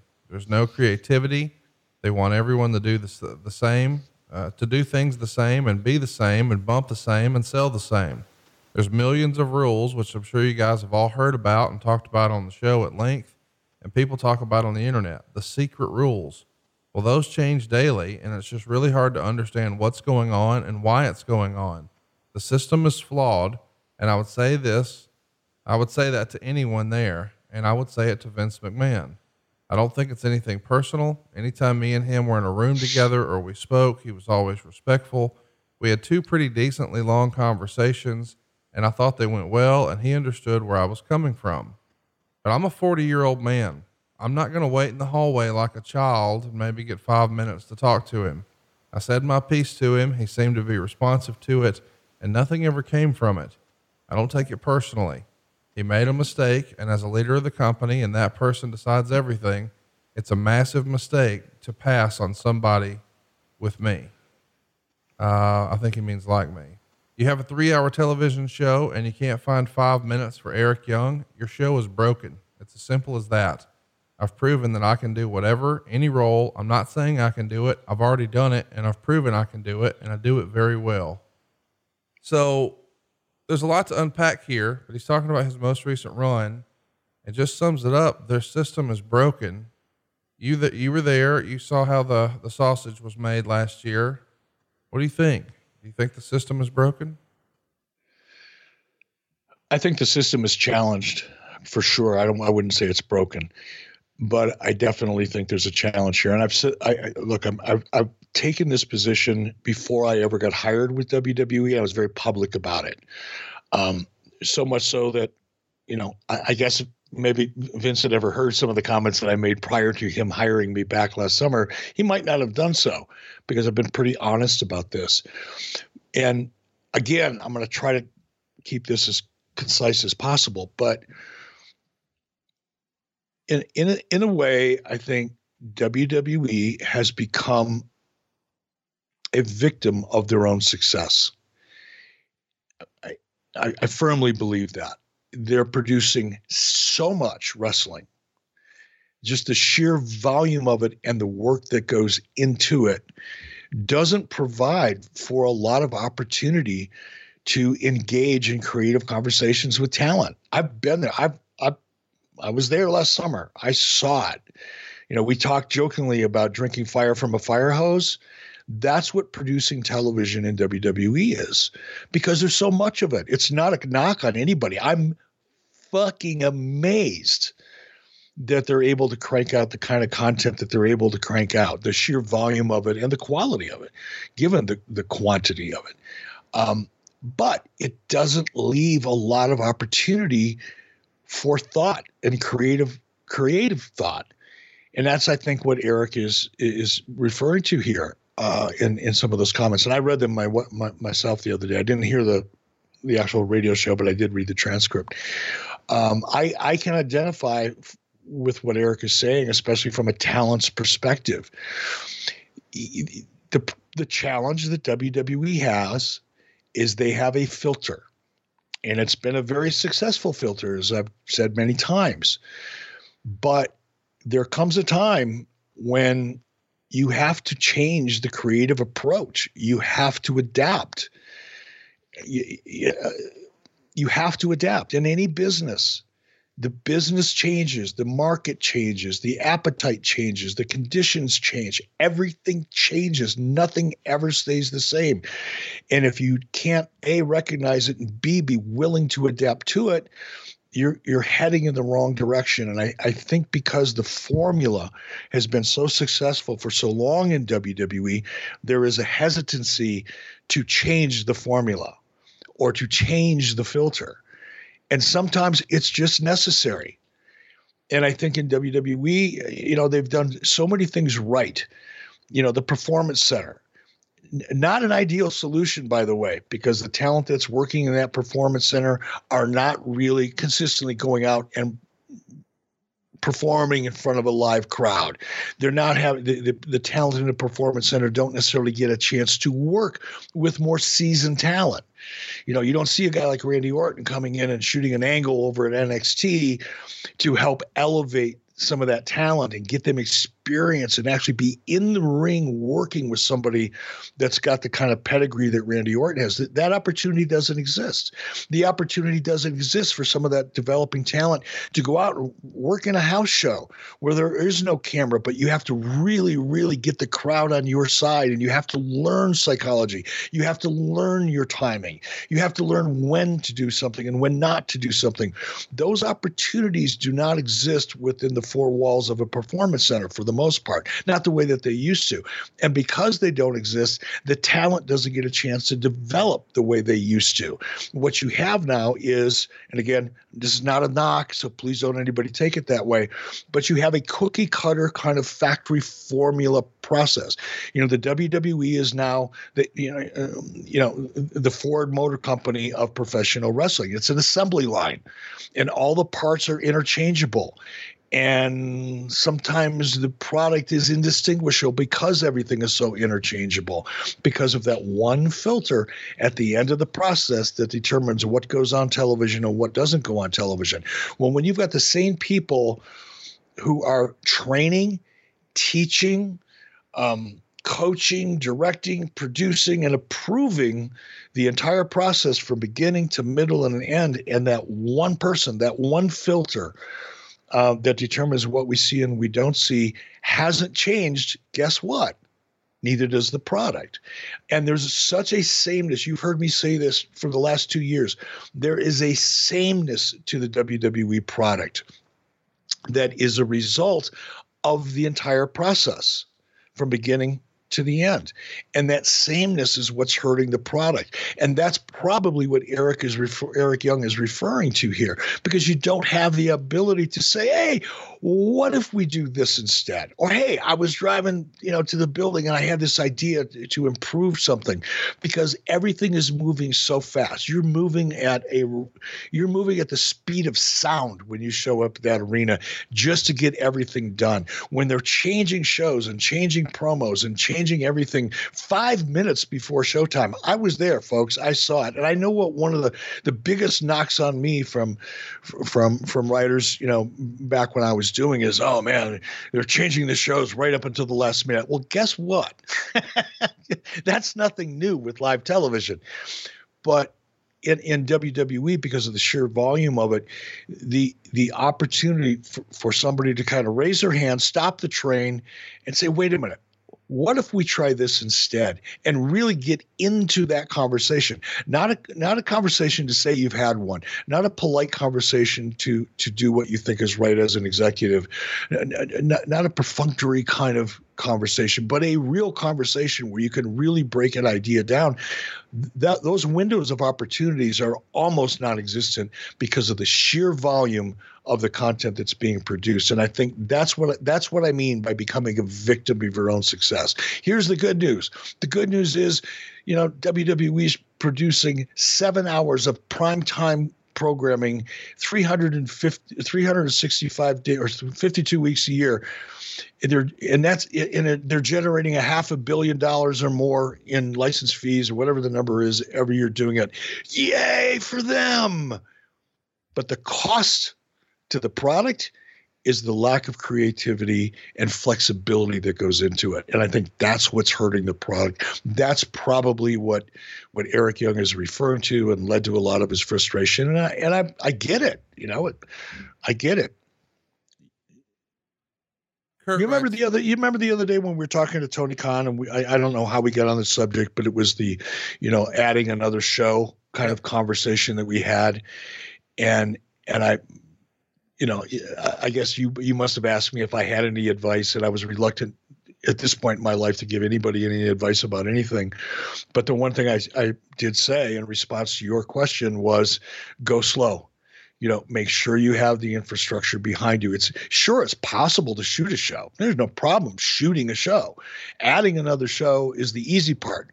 But maintaining your ability to be adaptable and, more importantly, have the time within your day or your week or your month to be able to consistently have those high quality creative conversations where really the magic happens. The magic happens in a collaboration, and collaborations happen in a healthy, less stressful environment, the better kind of situation. And when you get to the point where all of a sudden now you're running and you're gunning and you've got, your deadlines are the most important thing to you, what suffers is the creative process. And that's kind of what I meant. Adding another show is easy in many respects, but be aware of, the effect that it has on your creative process. And I think that's what Eric Young is referring to here. There's just no time. There's no time. And sometimes you want to make changes. You hear a good idea, but there's so many other things going on. And maybe Eric Bischoff comes in and says, hey, Vince, what if we did this instead? Or I go to Bruce and say, hey, Bruce, I got a better idea. What if we do this instead? And Bruce would maybe go, hypothetically, of course, oh, that's a great idea. But we can't do that because of this. There's a whole lot of those conversations that take place when you're on that fast-paced bullet train and you're producing that much content every week.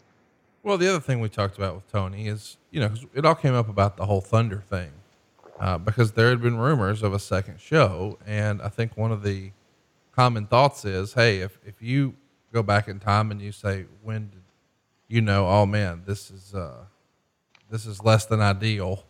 You went kicking and screaming into the Thunder thinking that this is going to be bad for the company. And it proved to be right. It watered it down and et cetera, et cetera. But we sort of expanded on all that with Tony. But I think your point was we had two shows and one just felt better than, and one felt less than. Neither felt different than. And that's the same analogy you drew between Raw and SmackDown, with the idea being, okay, one's red and one's blue, but what the fuck else is different? It looks and feels the same. And I think you think if there is a second wrestling show, and I think this is wise, it should be a different look and feel. It shouldn't feel like, oh, this is a continuation of the other show. It needs to feel different in presentation. Absolutely. And that's, the comment I left you with, and I guess Tony, was format. Think in terms of format. What can you do differently that you can rinse and repeat, meaning do it week in and week out, that it's not overwhelming, but feels unique? Then you're not diluting yourself. But if all you're doing is putting on another wrestling show, and I don't care if it's on another platform or whatever, but if it's just another wrestling show, and I'm not suggesting that's what anybody's doing, but if that's your approach, if your goal is, we need to add another show, and you number one, don't anticipate how that's going to affect you logistically in the long term. Meaning, are you going to have time to have fun creating new stuff? Or are you going to be so busy cranking out stuff that the fun part of creating and the most important part, which is creating, suffers because of the process and the pressure of the process. That's the point I was trying to make. And I think the best solution for that is come up with a format that mitigates or minimizes the impact it's going to have on one creatively. Let's talk about arena costs. This is from Kurt. He says, we've heard you talk about the cost of renting a venue for a show. How much do you think it would cost to rent a typical arena in a major market like Chicago, LA, or Dallas? And how much more would MSG be, since we've heard that is now one of the most expensive arenas in the world to rent? Yeah, I don't know. I got out of booking arenas 20 years ago or 25 years ago, so I have no idea what the going market rate is for a major market arena in today's environment. Here's what I do know about Madison Square Garden. Right off the bat, you're paying for that brand, because anything coming from Madison Square Garden has a patina to it. It feels more important because of Madison Square Garden and because of what they've done over the decades or however long it's been, 100 years. I don't know what the history of Madison Square Garden is, but it is the mecca of American entertainment. Anything coming from Madison Square Garden is more significant than that same thing coming from any other venue in the United States, if not any other venue in the world of that nature. So number one, you're paying for the prestige. You're also paying for the real estate. It's a little expensive in New York. Yeah. Everything's expensive in New York. A fucking beer will cost you $12 in New York, right? So you're just paying for the location as well as the prestige of the brand Madison Square Garden. But it's the union costs that are the real ass kicker because it's a very powerful union, and they're a very strict union, and there's no getting around that union. And producing a show in Madison Square Garden, in addition to the brand privilege, in addition to the high price of real estate, now you've got an extremely high added cost and expense because of having to work with the local union. Whereas in other venues, a lot of venues have unions, but none of which are as expensive as probably producing television in New York City. Yeah. I mean, it'd be north of $500,000 easily. Wouldn't you agree, Remus? Yeah. Or more. And then there's probably a share of revenue that goes along with it. And there's probably all other forms and manners in which, Madison Square Garden is participating in your revenue as a result. So it's more, look, if you're going to produce something in Madison Square Garden, you're not doing it to make money. You're doing it to brand. You're taking advantage of that branding opportunity that coming to you live from Madison Square Garden offers you. You're not doing it because it's a good financial situation in the short term. Hey man, want to make this the best summer ever? What if you could get rid of your credit card debt and lower your monthly payments by $500, $600, $700, even $800 a month? But what if the little cherry on top was no house payments for 2 months? That's right. No payments in August or September. You're done until October. And come October, you're going to have a better mortgage. But don't take my word for it. Ask Kenneth in Hazel Green, Kentucky. He says, all I was trying to do was refinance down to 10 years in order to set me up for retirement without a mortgage payment. After telling First Family what I wanted, not only did they get me a shorter term, but they were able to reduce my payment and cut my interest rate in half. I could not be more satisfied with the process and the outcome. If you're looking to get out of debt faster and with cheaper monthly payments, and maybe even get rid of all your credit card debt, man, you've got to go to SaveWithConrad.com. You don't need perfect credit or money out of your pocket. Even credit scores in the 500s can qualify. And because we're licensed in more than 40 states, we can help more families than ever before. So what are you waiting for? Find out how much money you can save right now for free at SaveWithConrad.com. NMLS number 65084, equal housing lender. That's SaveWithConrad.com. Mick wants to know, would Eric ever consider writing a fresh autobiography without the WWE name to it? Maybe a follow-up from Controversy Creates Cash? I don't think I have anything to say. I mean, somebody asked me that question on social media a while back, and my answer was, look, I come up with a new audio book with Conrad Thompson every Monday morning at 6 a.m. What do I have? Could I possibly write about in a book that we haven't discussed or will discuss on this show? So no, I don't think I have a book in me. I really don't. But who knows? Maybe that'll change someday. But right now, if I had to sit down and write a book, what could I possibly write about that I haven't already written about or discuss on this show every week? I don't know. Barat writes, having seen so many second generation wrestling personalities struggle to break free of their paternal shadows, Greg Gagne and Mike Graham, to name a couple, how difficult was it for Eric to be okay with his son Garrett entering the industry? And did Eric have to help convince Mrs. B of this plan? It's a great question, and I appreciate it. I tried to talk Garrett, out of wanting to be in the business to a degree. I mean, look, by the time Garrett was old enough to make his own choices and decisions, I recognized that he was a very independent young man, a very smart young man, and a very determined young man. And my role as a father was to be honest with him and tell him all the reasons why I thought him wanting to get into the wrestling business was a bad idea, or maybe not necessarily a bad idea, but not the best choice that he could make. Because at the time there was really only one place to work, and that was WWE. And although TNA provided an opportunity for Garrett, it wasn't a long-term opportunity. It wasn't an opportunity to make a significant amount of money in 3, 4, 5 years. It was a good gig, and it was a good place to learn things. And it was a good TNA I'm talking about was a good place to get exposure, but it was not necessarily a great career opportunity. And I explained to Garrett that, he had he had an extremely, powerful advantage in me at the time because I was in TNA and I had influence and I could help create that opportunity. But I was also his biggest challenge because his last name was Bischoff, which meant that, going to WWE would have been a challenge for him because of that. Even if he would have been able to get into WWE, overcoming the stigma of being Eric Bischoff's son would have been a challenge, as it was for Mike Graham and Greg Gagne and Eric Watts and, to a degree, Randy Orton. Randy Orton overcame it, obviously. And, I love Randy's dad, by the way. Bob Orton is so cool to hang out with. I love crossing paths with him. We have so much fun.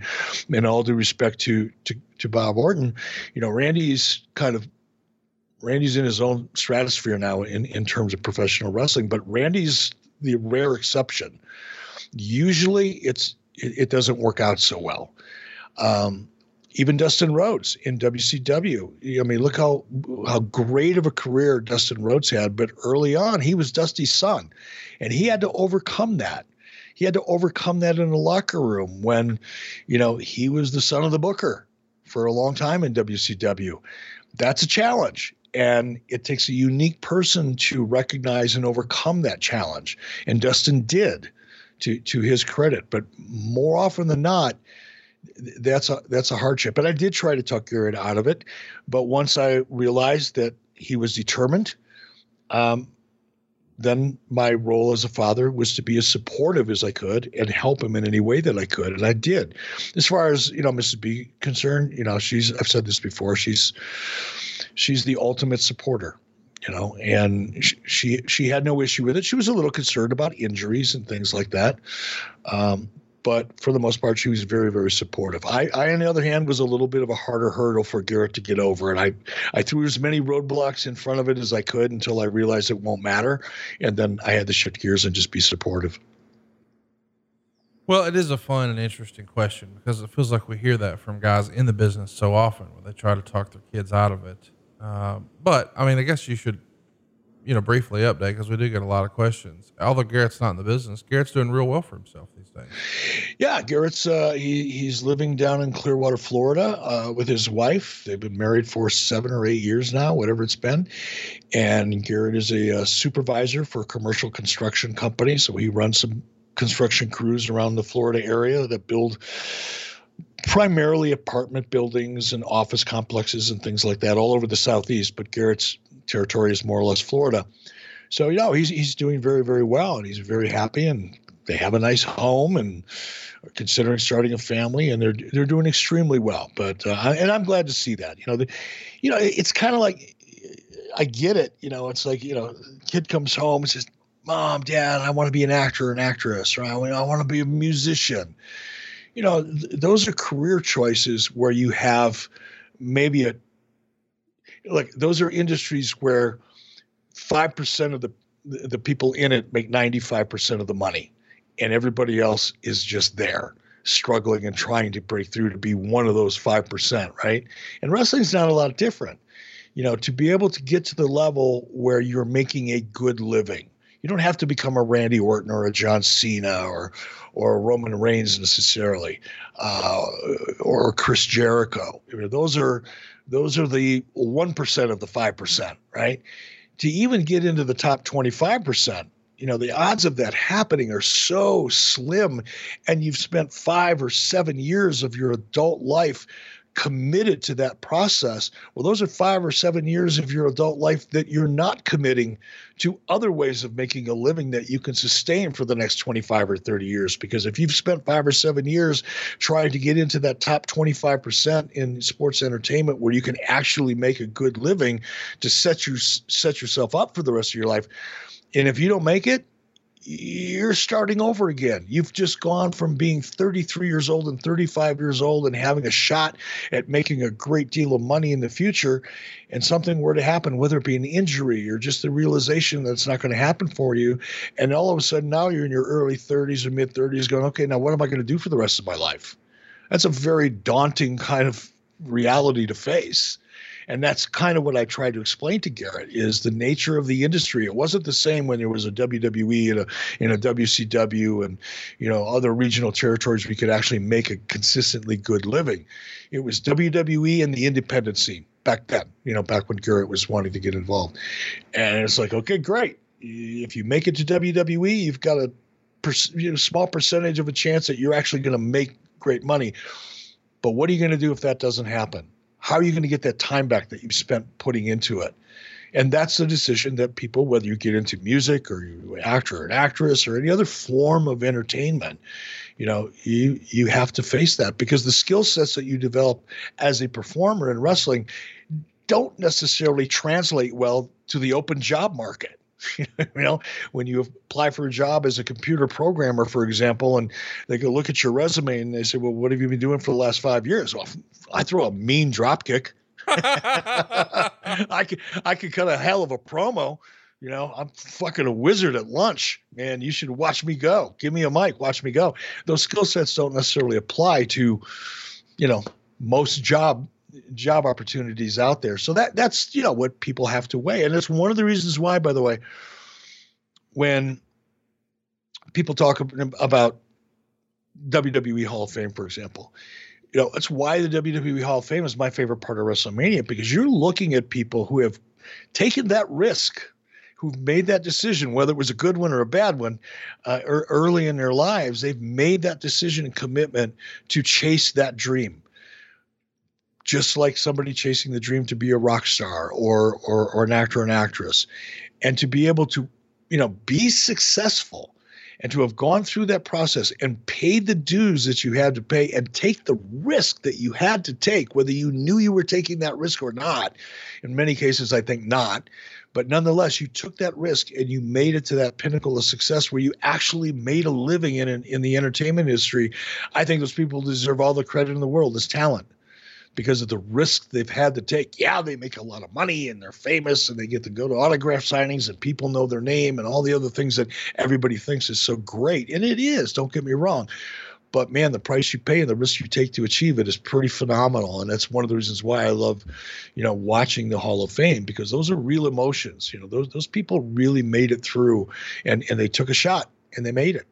Look at the odds. It's like if your kid came to you and said, yeah, Dad, I want to play in the NFL. Well, that's a great goal.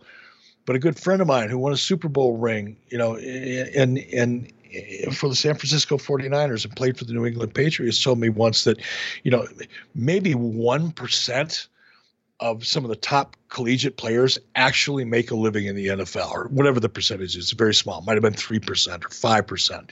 The odd, if you're a high level collegiate player, the odds of you making a living beyond maybe making the team or getting drafted, but to be in the NFL and play for 5 to 7 years where you've actually made enough money and you've got enough pension and benefits to kind of sustain yourself through what's left of your life, the odds of making that are like 1 or 3% if you're a top level world-class athlete.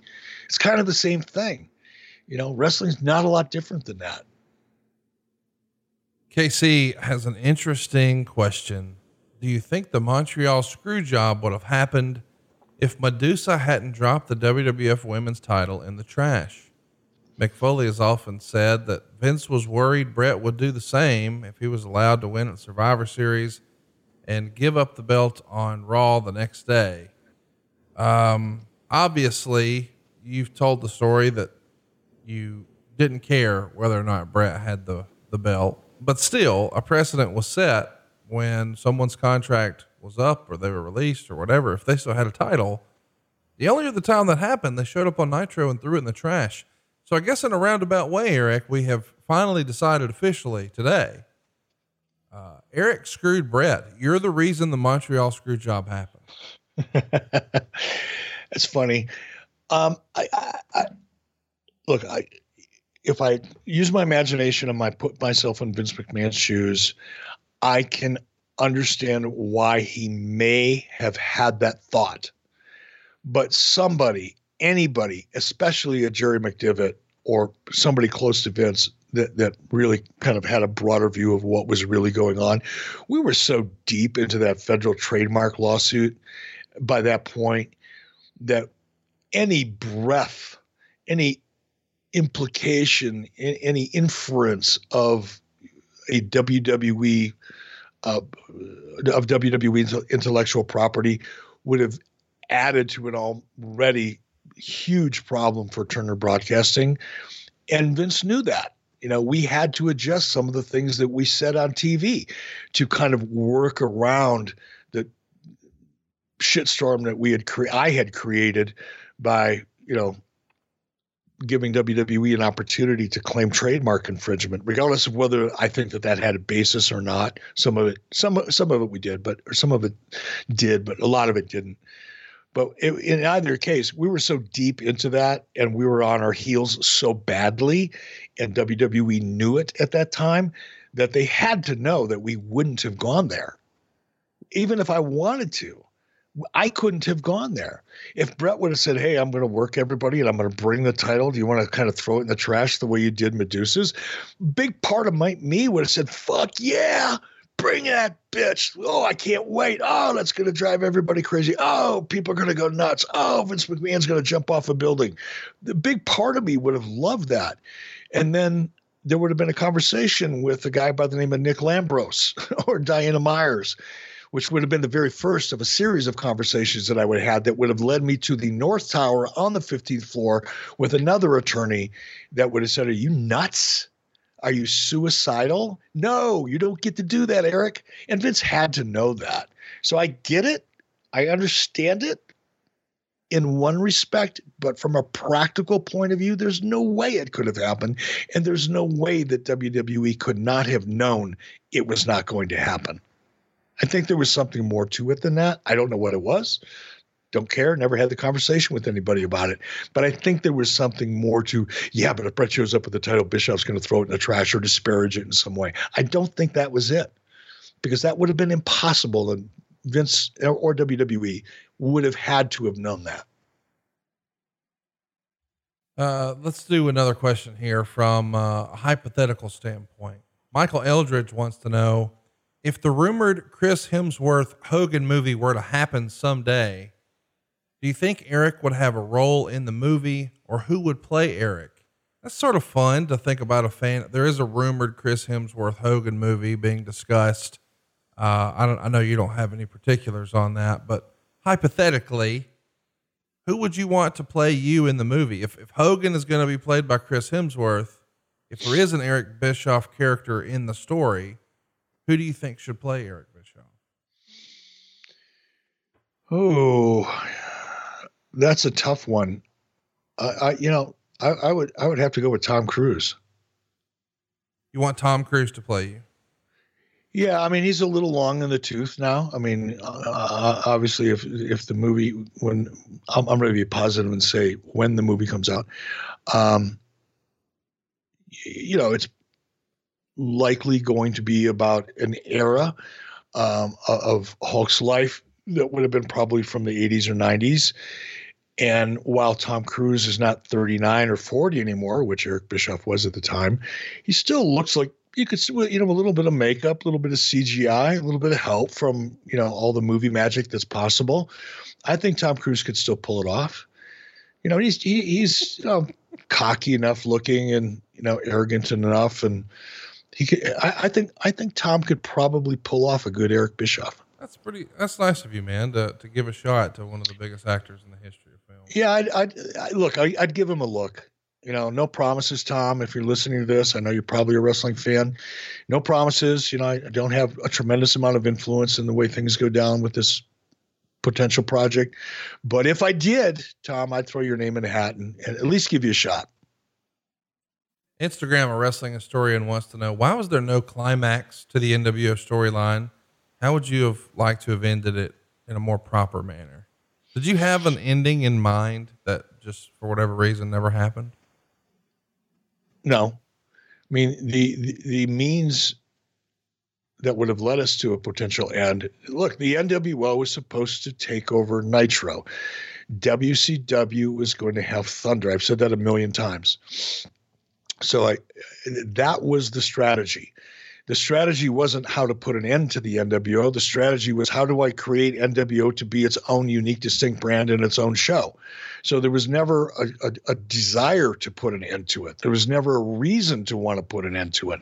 There was a desire and a reason to try to build it as its own brand so that it could sustain that kind of brand position within a WCW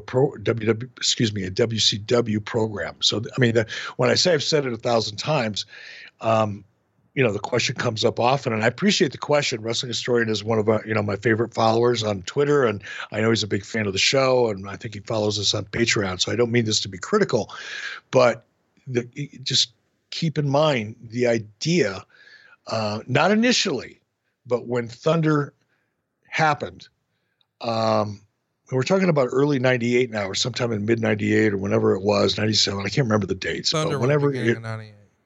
Okay.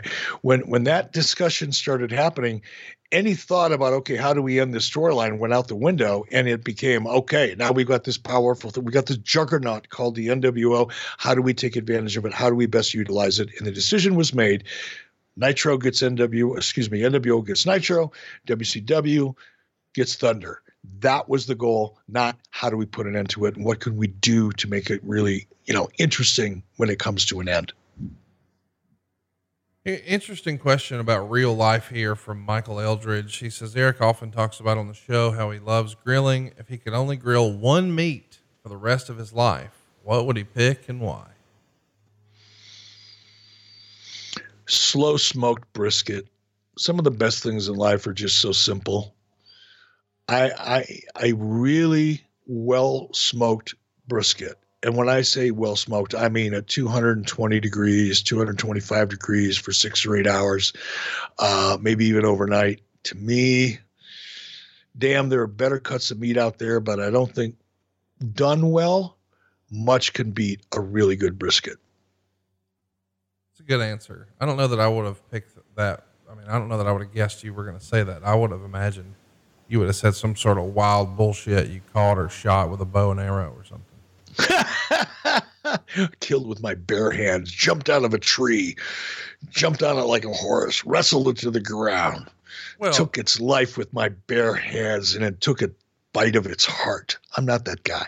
I'm just saying though, this is the same guy who last week on the show said, "Oh yeah, so I drove 16 hours round trip to get wild caught salmon." And I'm like, what the fuck is going on up there? And I know that you do occasionally, take care of business the old fashioned way and go hunting, and then you load up the freezer. So in my head, you're like, I like free range bison that I shot with a bow and arrow. And no, I understand why you would say that. And look, I do love elk. In fact, I've got an elk hunt planned in September in the Bighorn Mountains. I'm going archery hunting for elk, as a matter of fact, in the Bighorn Mountains. So, and I'm very much looking forward to it because I like the process. I love the process of hunting and the planning and the preparation. I mean, we're already scouting areas and doing research. And I mean, the process is fun, and just being up there and engaging with nature on that level, to me, that's a real high. That's my cocaine. That's my meth. I get up there and it's just, I feel completely differently. And harvesting an animal, it isn't even the goal. It's a benefit of it, but it's not the goal. But I love elk. I really do. But when it comes down to the best cut of meat in terms of flavor,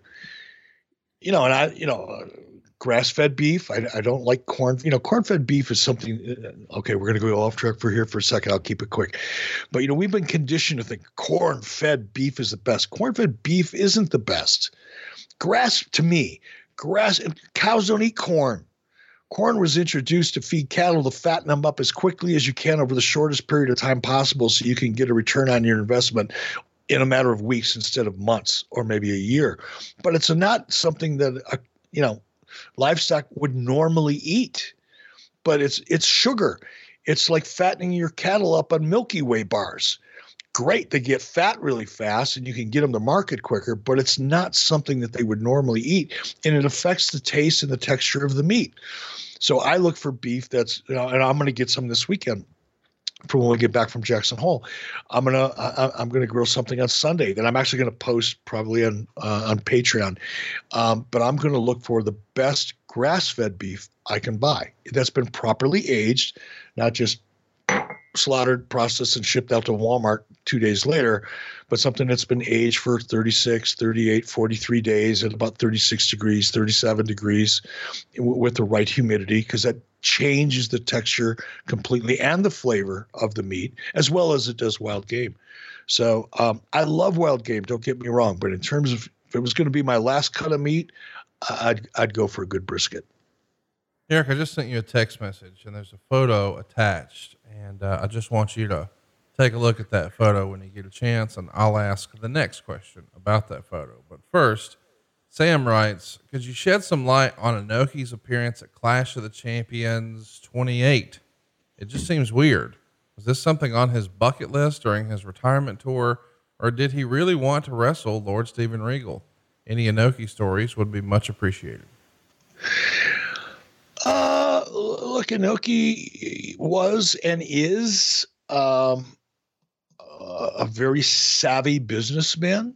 Inoki was very cognizant of his political influence and knew how to use media and television to help sustain it or even grow it. So I think, for the most part, it wasn't about whether Inoki wanted to wrestle Steven Regal or not, but I think Inoki having an opportunity to have a high kind of profile position in American, wrestling, one of the, as powerful as wrestling has been in Japan over the years, they still look at, American wrestling, or did back then. I won't speak for how Japanese view American wrestling today, but if you made it in the United States, you really made it in Japan. It was one of the reasons why New Japan was so interested in maintaining kind of a long-term and consistent relationship with WCW, because it helped get a lot of their talent over by coming over to, when Muta came over, or Liger came over, or Riki Choshu came over, anybody came over, their stock went up in value by the time they went back to Japan, because making it big in America made them even bigger in Japan. And Inoki was well aware of that. So I think his participation in WCW in terms of on camera was more about, keeping his own equity as high as possible, more so than who he got to work with. To Scott to Trot tweets, please tell me who this guy was behind Roddy Piper at Halloween Havoc 1996. And he posts a couple of screen grabs, and I admit, I have no idea what's going on here. I've loved this show. It's one of my favorite shows of all time. You and I covered it. I don't know that I remember seeing this fellow come through the curtain. It looks like he's got some sort of a beret on, some skinny jeans, a Schmedium t-shirt, and some suspenders. Do you know who that person is? Yeah, man, I wish I could remember his name. I don't. And he was, for a while, he was Roddy's Jimmy Hart. Gotcha. You know, he helped Roddy get through the airport. He was wherever Roddy was. And I think Roddy was interested in, God, I think his first name was Craig. I'm not sure. I'm going to have to go back and revisit that. Maybe give Hulk a call, because I think Hulk will remember him. I still remember his name, but quick answer. He was being positioned and groomed to be Roddy's version of Jimmy Hart. Craig Payette. Is that right? Sound right? Could be. Nice enough guy. He was like a bodybuilder, kind of Roddy fan, Mark, whatever you want to call it. Didn't really have a lot of talent or purpose, but didn't really do much harm. Didn't really take away from Roddy, so kind of let it go on. But I think he was only around for a short period of time. It's just weird, though, that I never noticed that he came through the curtain behind Roddy. I mean, not at the same time, but a few steps behind. But I don't know. Yeah, he was kind of positioned as Roddy's bodyguard. You know, always had Roddy's back. But yeah, whatever. All right, here's a question that we got over and over. Emmy name is Jono. I don't know how you say your handle here, buddy, but he says, what'd you think of the WWE Eye for an Eye match on pay-per-view? So famously, Seth Rollins removed the eyeball from Rey Mysterio's head. It was a part of the horror show.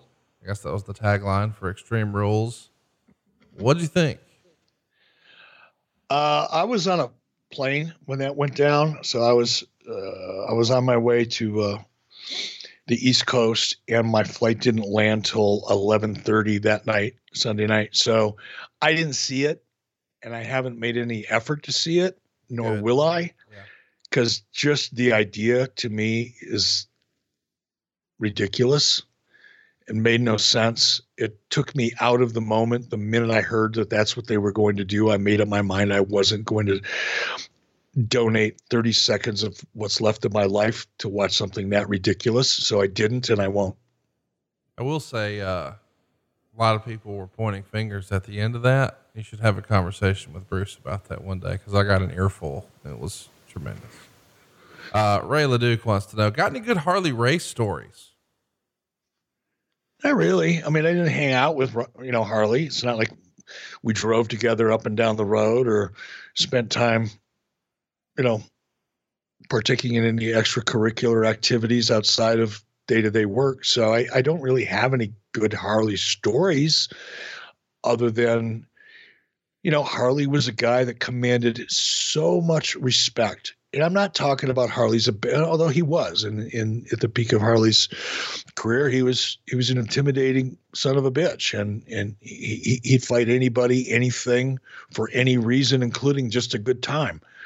And he had that reputation, but he also had a tremendous amount of respect for just who he was and the way he conducted himself, generally speaking. So that was just always my impression of Harley.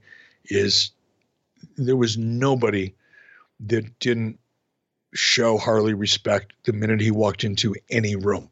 I don't care if it was Ric Flair and somebody who arguably had probably achieved more than Harley in many respects, or if it was some kid fresh off the boat that his first day in a locker room. There was a sense of awe in a way that was common across the boards, and not a lot of people had that.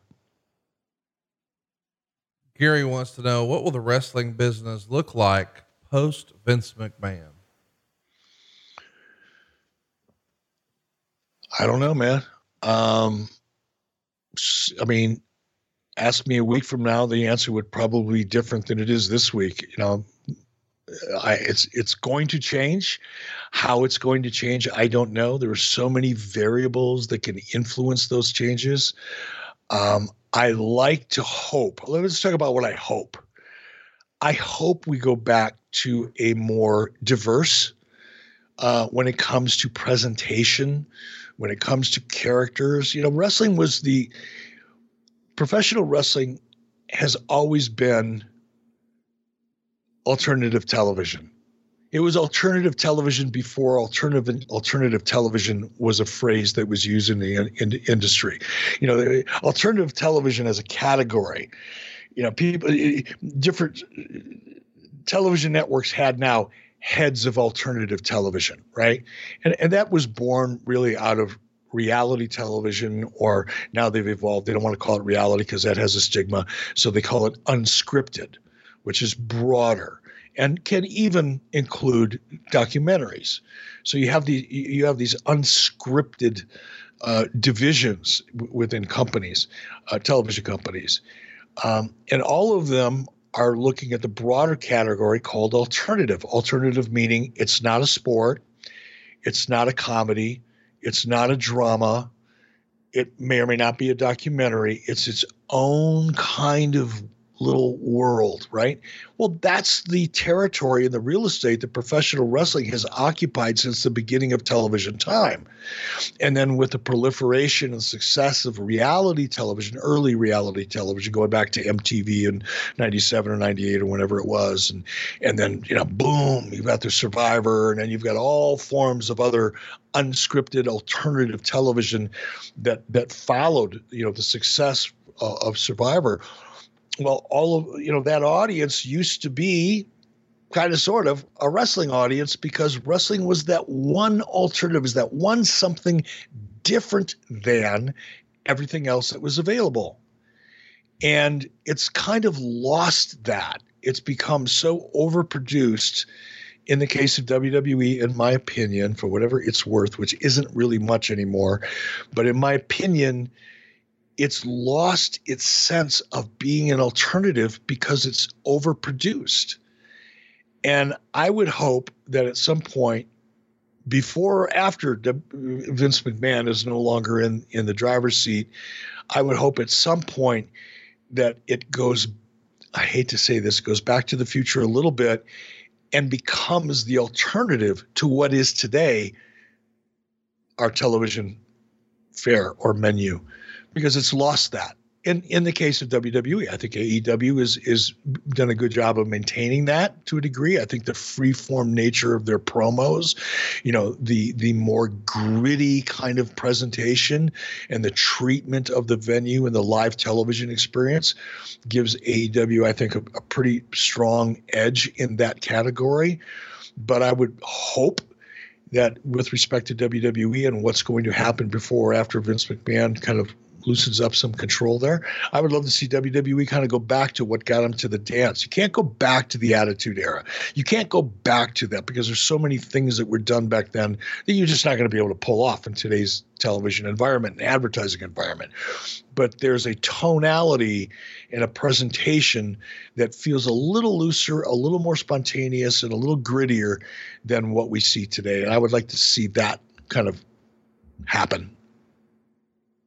Yeah, I think we all would. And we'll do a couple more here and then we'll wrap things up. And there are some hypothetical questions that I'd like to dig into, but I feel like this one is maybe a little more sentimental. James wants to know, if Eric was given the opportunity to say goodbye to WCW at the Panama City Beach show, March 26, 2001, would he have went to the show? Wow. Yeah, I would have just, cause I would have gone. I would have gone. It would have been hard.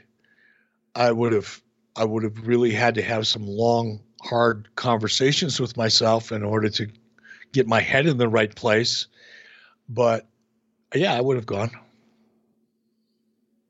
I just think, I don't know, that would have been apropos. Mason wants to know, who do you honestly see as being the world's best chance at being the next big star on the level of Rock or Cena. So in the wrestling bubble, is there a guy who's going to break through and be the next big superstar? Who has the best chance? In today's environment, I don't think so. Look, AEW is going to have to grow quite a bit. You need momentum. You need growth. You need to become a pop culture kind of thing in a real broad base way. I mean, Rock didn't become Rock. Rock became Rock because wrestling was at a fever, not just because the guy's got a little bit of talent. We all know that. He's gone on to prove that, there's more to him than just that wrestling cat. So I'm not even trying to be cute or funny and take anything away from that. That is obvious to the entire world, including me, right? It's not lost on me. That being said, I think I've said this before, I think one of the advantages that Bill Goldberg had, for example, let me use this example. If Bill Goldberg would have come along 2 years prior to when he did, I don't think Bill Goldberg would have gotten over. Bill Goldberg not only had an incredible amount of charisma, an imposing presence, and a great gimmick at that time, he was surrounded by people that could get him over. He was, and more importantly than that, he emerged in a big way at a time when wrestling was at its absolute fever pitch in terms of being a pop culture phenomenon. There was never a time before it, and there has never been a time since then in terms of the popularity of the genre across the board.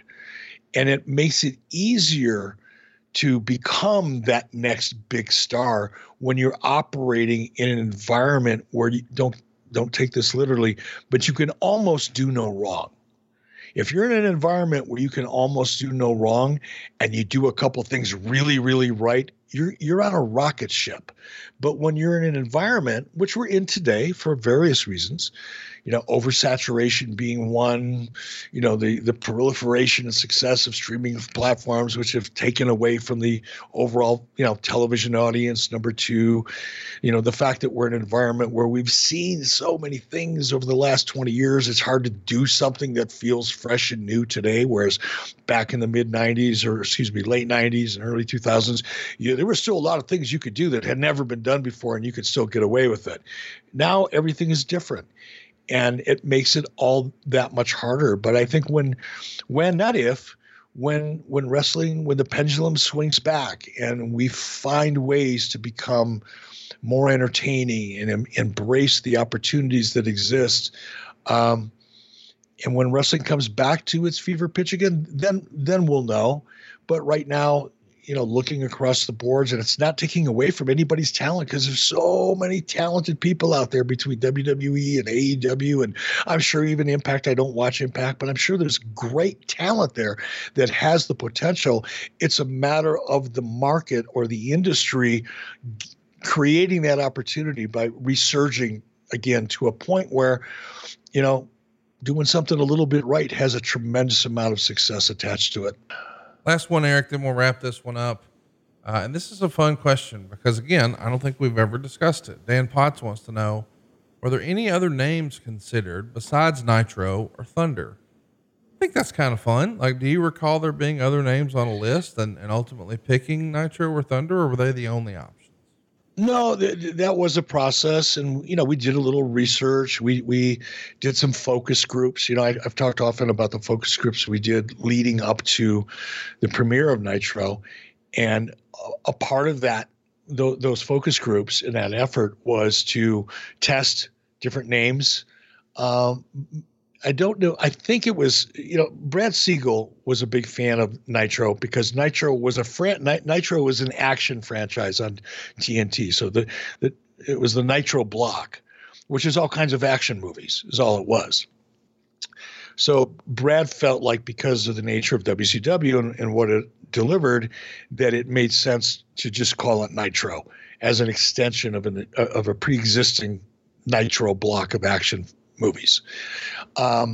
But we did test other names. I liked Nitro the minute I heard it. I liked, just one word, powerful, strong names that conjure up an image. And I think that's always the right way to go.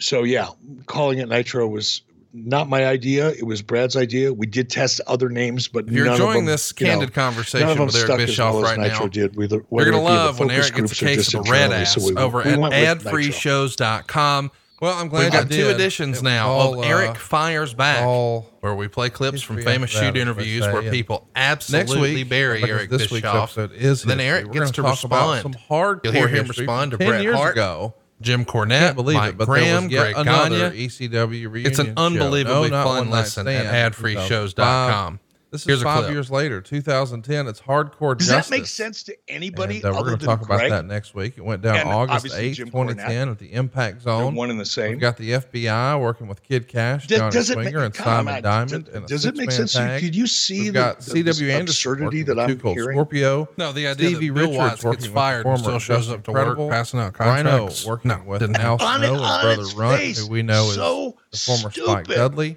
Greg, Team 3D taking on Axel Rotten and the Cajones. It's just so stupid. If you're going to work smart. Rob Van Dam. Don't and work Sabu. stupid. This was such a stupid thing for him to say because, again, it's so provably false. We'll talk about and it's the good, not the bad, possible and the in the mind of anybody but a delusional fuck like Greg on the docket for August. We're going to revisit if that doesn't get you going, I don't know what will. Be sure to check out Eric Fires Back Volume 1 and 2, available now at adfreeshows.com. Believe it or not, Eric where, by the way, you would have gotten this show early and ad-free. Also hit catch all the fun, including Zoom calls with Eric himself. That's right, you too can have a personal interaction with Eric Bischoff. Lots of great stuff as we head. It all starts at just $9 a month. Check out everything available right now at adfreeshows.com. You'll be glad you did. And now, here's more 83 Weeks. And we'll wrap up the month of September with the 1989 AWA Team Challenge Series. And that's going to be fun for us to break down because these days we're having wrestling in front of no fans, but the AWA innovated virtual fans a long time ago, back in 1989. Of course, it had less than stellar results, but we're going to break it down. The good, the bad, and the ugly. Don't forget, you get all these shows early and ad-free over at adfreeshows.com.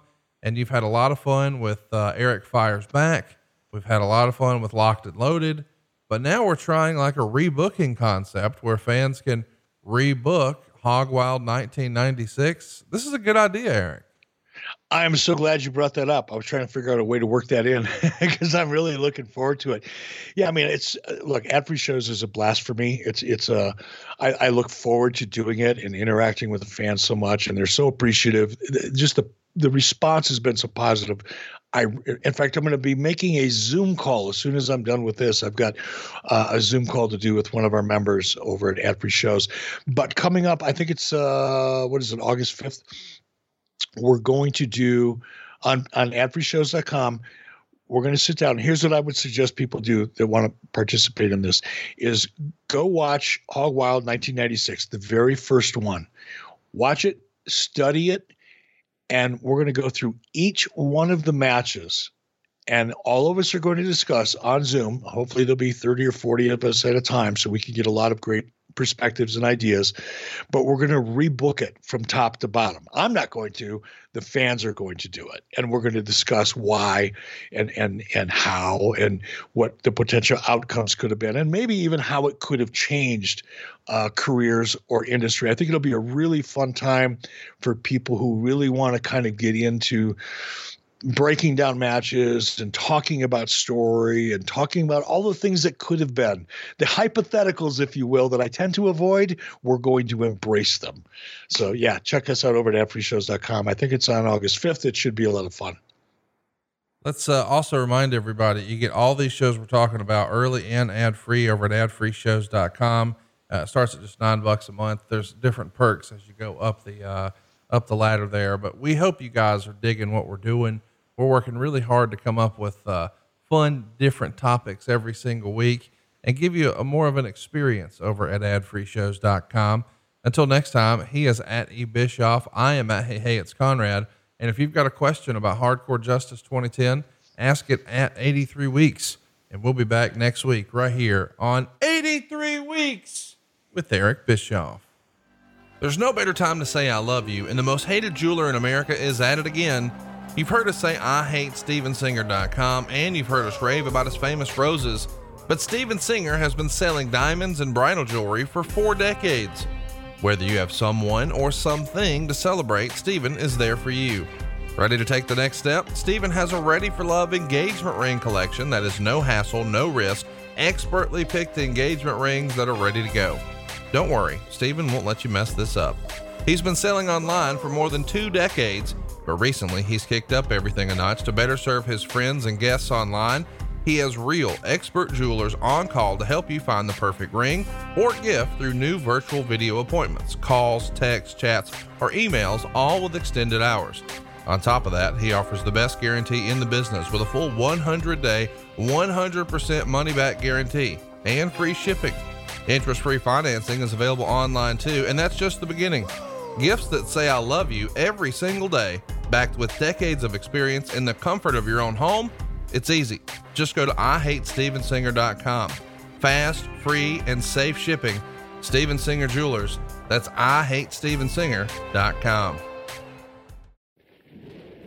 Hey, just wanted to give you a heads up. You're wasting money on your single biggest expense, and you might not even realize it. Just ask Brandon in Texas. SaveWithConrad.com just hooked him up. He left us a 5-star review, and here's what he had to say. This whole refinance process has been super easy. It's been entirely stress-free. I had a good interest rate beforehand and no real need to refinance, but I finally looked into it after hearing Conrad's ads.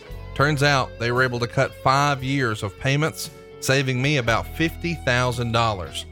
Man, Brandon saved $50,000, and he thought he had a great deal. How much can you save? Find out right now for free at SaveWithConrad.com. You don't need perfect credit or money out of your pocket, and we're licensed in more than 40 states, so we can help more families than ever before at SaveWithConrad.com. NMLS number 65084, equal housing lender. Oh, and did I mention no house payments for 2 months? At SaveWithConrad.com.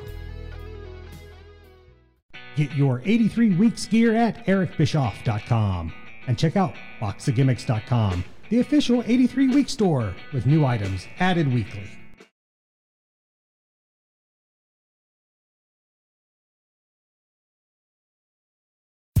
John brings his skewed sense of humor. Jeff brings tips to cut strokes off your next round. Together, it's those weekend golf guys. They'll pay a lot of money to PXG and Titleist and Callaway and on and on and on, right? How many yards do you think you're going to pick up with that extra driver? I think I can get an extra 5 to 10. What if I give you 15 to 20? You pay me more. Jeff Smith teaches on the sliding scale. Those Weekend Golf Guys, the podcast, part of the Believe Network. Just search BLEAV on YouTube or wherever you listen.